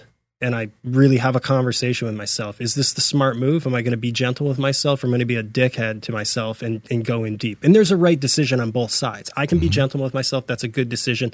I can sit down and take a 15-minute nap. Nobody's dying. It's okay. We're all right. It's really hard for me to embody that and feel that I'm okay, though. I sit down on the couch and I want to jump. I want to jump. The opposite end, though, is like, okay, we're doing a hard workout. And I don't know what it is, but it's going to suck for a long time. But after that workout, you feel great. Pretty fucking good. I feel great. Absolutely. So, I mean, there's bonuses on both sides. But yeah, it's definitely been a little bit of shift, I think, recently in terms of feathering the throttle and the brake and kind of understanding that momentum. 100%. I mean, again, we've been arm in arm, for this thing for damn near 5 years now, from concept to where we are, standing here today. And I have seen the change in him. It's been wild because like during that time I've been somewhat consistent with my response to that. Like the shitty things happen, I got to go for a run. It could be a row, but it's going to be something because kind of like how meditation, you're wiping off the grease board and like you're resetting yourself. I see fitness that way. Like I can reapproach and re-engage. So whatever that thing is, whatever crap went wrong, if I can go run for 30 minutes, 45 minutes, wipe it clean. If I go, if gym time permitting, whatever, the less I think though, the better. Rowing, you don't have to think.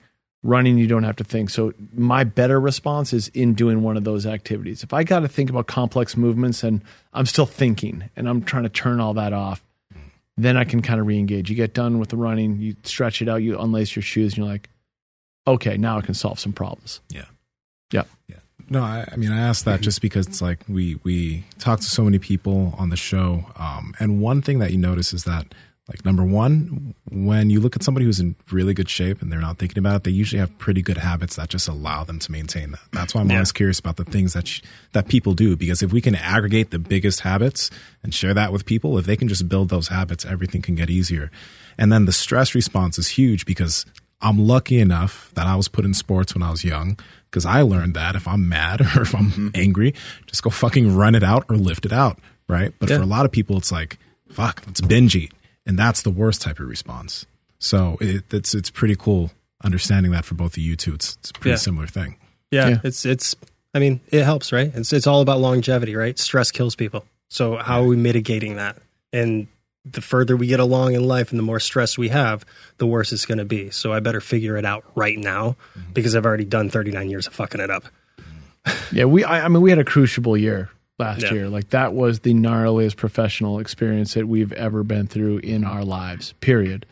And I mean, nothing that I've gone through has compared, from recessions to layoffs to firing people. Like, there's nothing that compared to what we went through with the whole MCT stuff.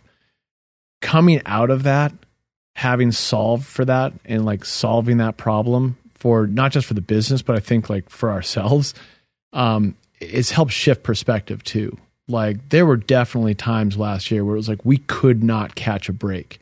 It was just like punch after punch after punch, and we're just like, what? Why are we doing this? Like, all the hard questions are pouring in, all the self-doubt, all of those things. But we'd built some of those tools to fall back on. And yeah, maybe at the beginning of it, he was more redline, like we talked about earlier, right? Yeah, like, for he sure. was more hammer time. I still can turn it on. Oh, it's there. But it's there, and you can be more selective about it. And I mean, every one of us here has had hardships. Everyone here has had hard times. Every listener is going to be able to look at it, whether it was death in the family, illness, injury, professional things. Like, shit happens out there. It is not a kind, fuzzy world. How do you deal with it? Yeah. And yeah, bag of chips is there. There's But a lot of other but so is the rower. So is the rower. And he's not wrong. Like, you know, hell, it got me through a divorce. I mean, I had a lot of dark thoughts there where I was like, I could have gone to drinking like that. Yep. And instead, my buddy Glen taught me about a little rowing challenge. So how fast can you row 8 kilometers? It turns out you can row it in under 30 minutes pretty regularly if you get mad enough. That helps a lot. Yep. So 100%. And I mean, you guys know this because like we've all dealt with it, and it's how do you want to deal with it? I'm lucky that I've got a supportive wife who also will remind me of those things. Be like, hey, you know, like, how are we fueling ourselves? How are we doing this? Like, you know, and so it's nice having those accountability partners too. Yeah. Take us on out of here, Andrew. Sure thing. All right. Thank you, everybody, for checking out today's episode. Sincerely appreciate it. Make sure you guys check the links down below. bubsnaturals.com. Everything we talked about today, you can get for 20% off using promo code Power Project. Don't miss out on that shit. And make sure you guys like and comment something down below on today's episode, and subscribe if you guys are not subscribed already. Follow the podcast at MB Power Project on TikTok, Instagram, Twitter. My Instagram, TikTok, Twitter is at I am Andrew Z. And Simo, where you at? Obviously, go to the Discord because we almost have 1,000 of you guys in there. Damn. Yeah, it's at 975, so we should probably be at 1,000. But go to Discord, check us out. We'll be in there talking with y'all. And Sima Yin on Instagram and YouTube, and Sima Yin Yang on TikTok and Twitter. Sean, TJ, where can they find you and all the things that y'all are doing? So at Bubs Naturals across all of our social platforms. So it's BUBSNATURALS, Bubs Naturals. And I believe we do the TikToks. Facebook. We do the TikToks. We do the TikToks. We have the Facebooks. We got the Snapchats. Yeah, we're all over the interwebs. And if they want to stalk you guys individually, because they probably do. So yeah, you're not going to find him on there. He's a ghost. He's the puppeteer behind the scenes. This is the balance. I live and breathe that on the ad side all day long. I don't need it on the personal side. Yeah. Chefs don't go home and make 3-star meals again, you know? It's like they're just cooking at the restaurant. Yeah. So you can follow me by following my wife, probably better. Dangerous ask. Yeah, right. So Slako, SLAKEO, at Slako on all my social media stuff too. So Okay. Thank you guys so much for your time today, and thank you so much for Thank your patience, because I know we had Tom Segura in the house today, so that was a that's big cool. deal. Yeah, what the fuck? We're all huge fans. So that was really awesome having him in here, but I kind of got sidetracked with working with him and training with him. But it was great to get a workout in with you guys and with fucking Jason Khalipa, a CrossFit champion. Yeah, we got Jason Khalipa, Tom Segura. Like, my day's full. I literally asked, can we have every work day like this? Because this is real fun. Yeah, it was getting a little weird in here for a little bit. It's right? cool. Yeah, it's pretty just dope. just another Monday for you guys, I'm sure. It does happen. It does happen. That's awesome. Strength is never weakness. Weakness is never strength. Catch you guys later. Thanks.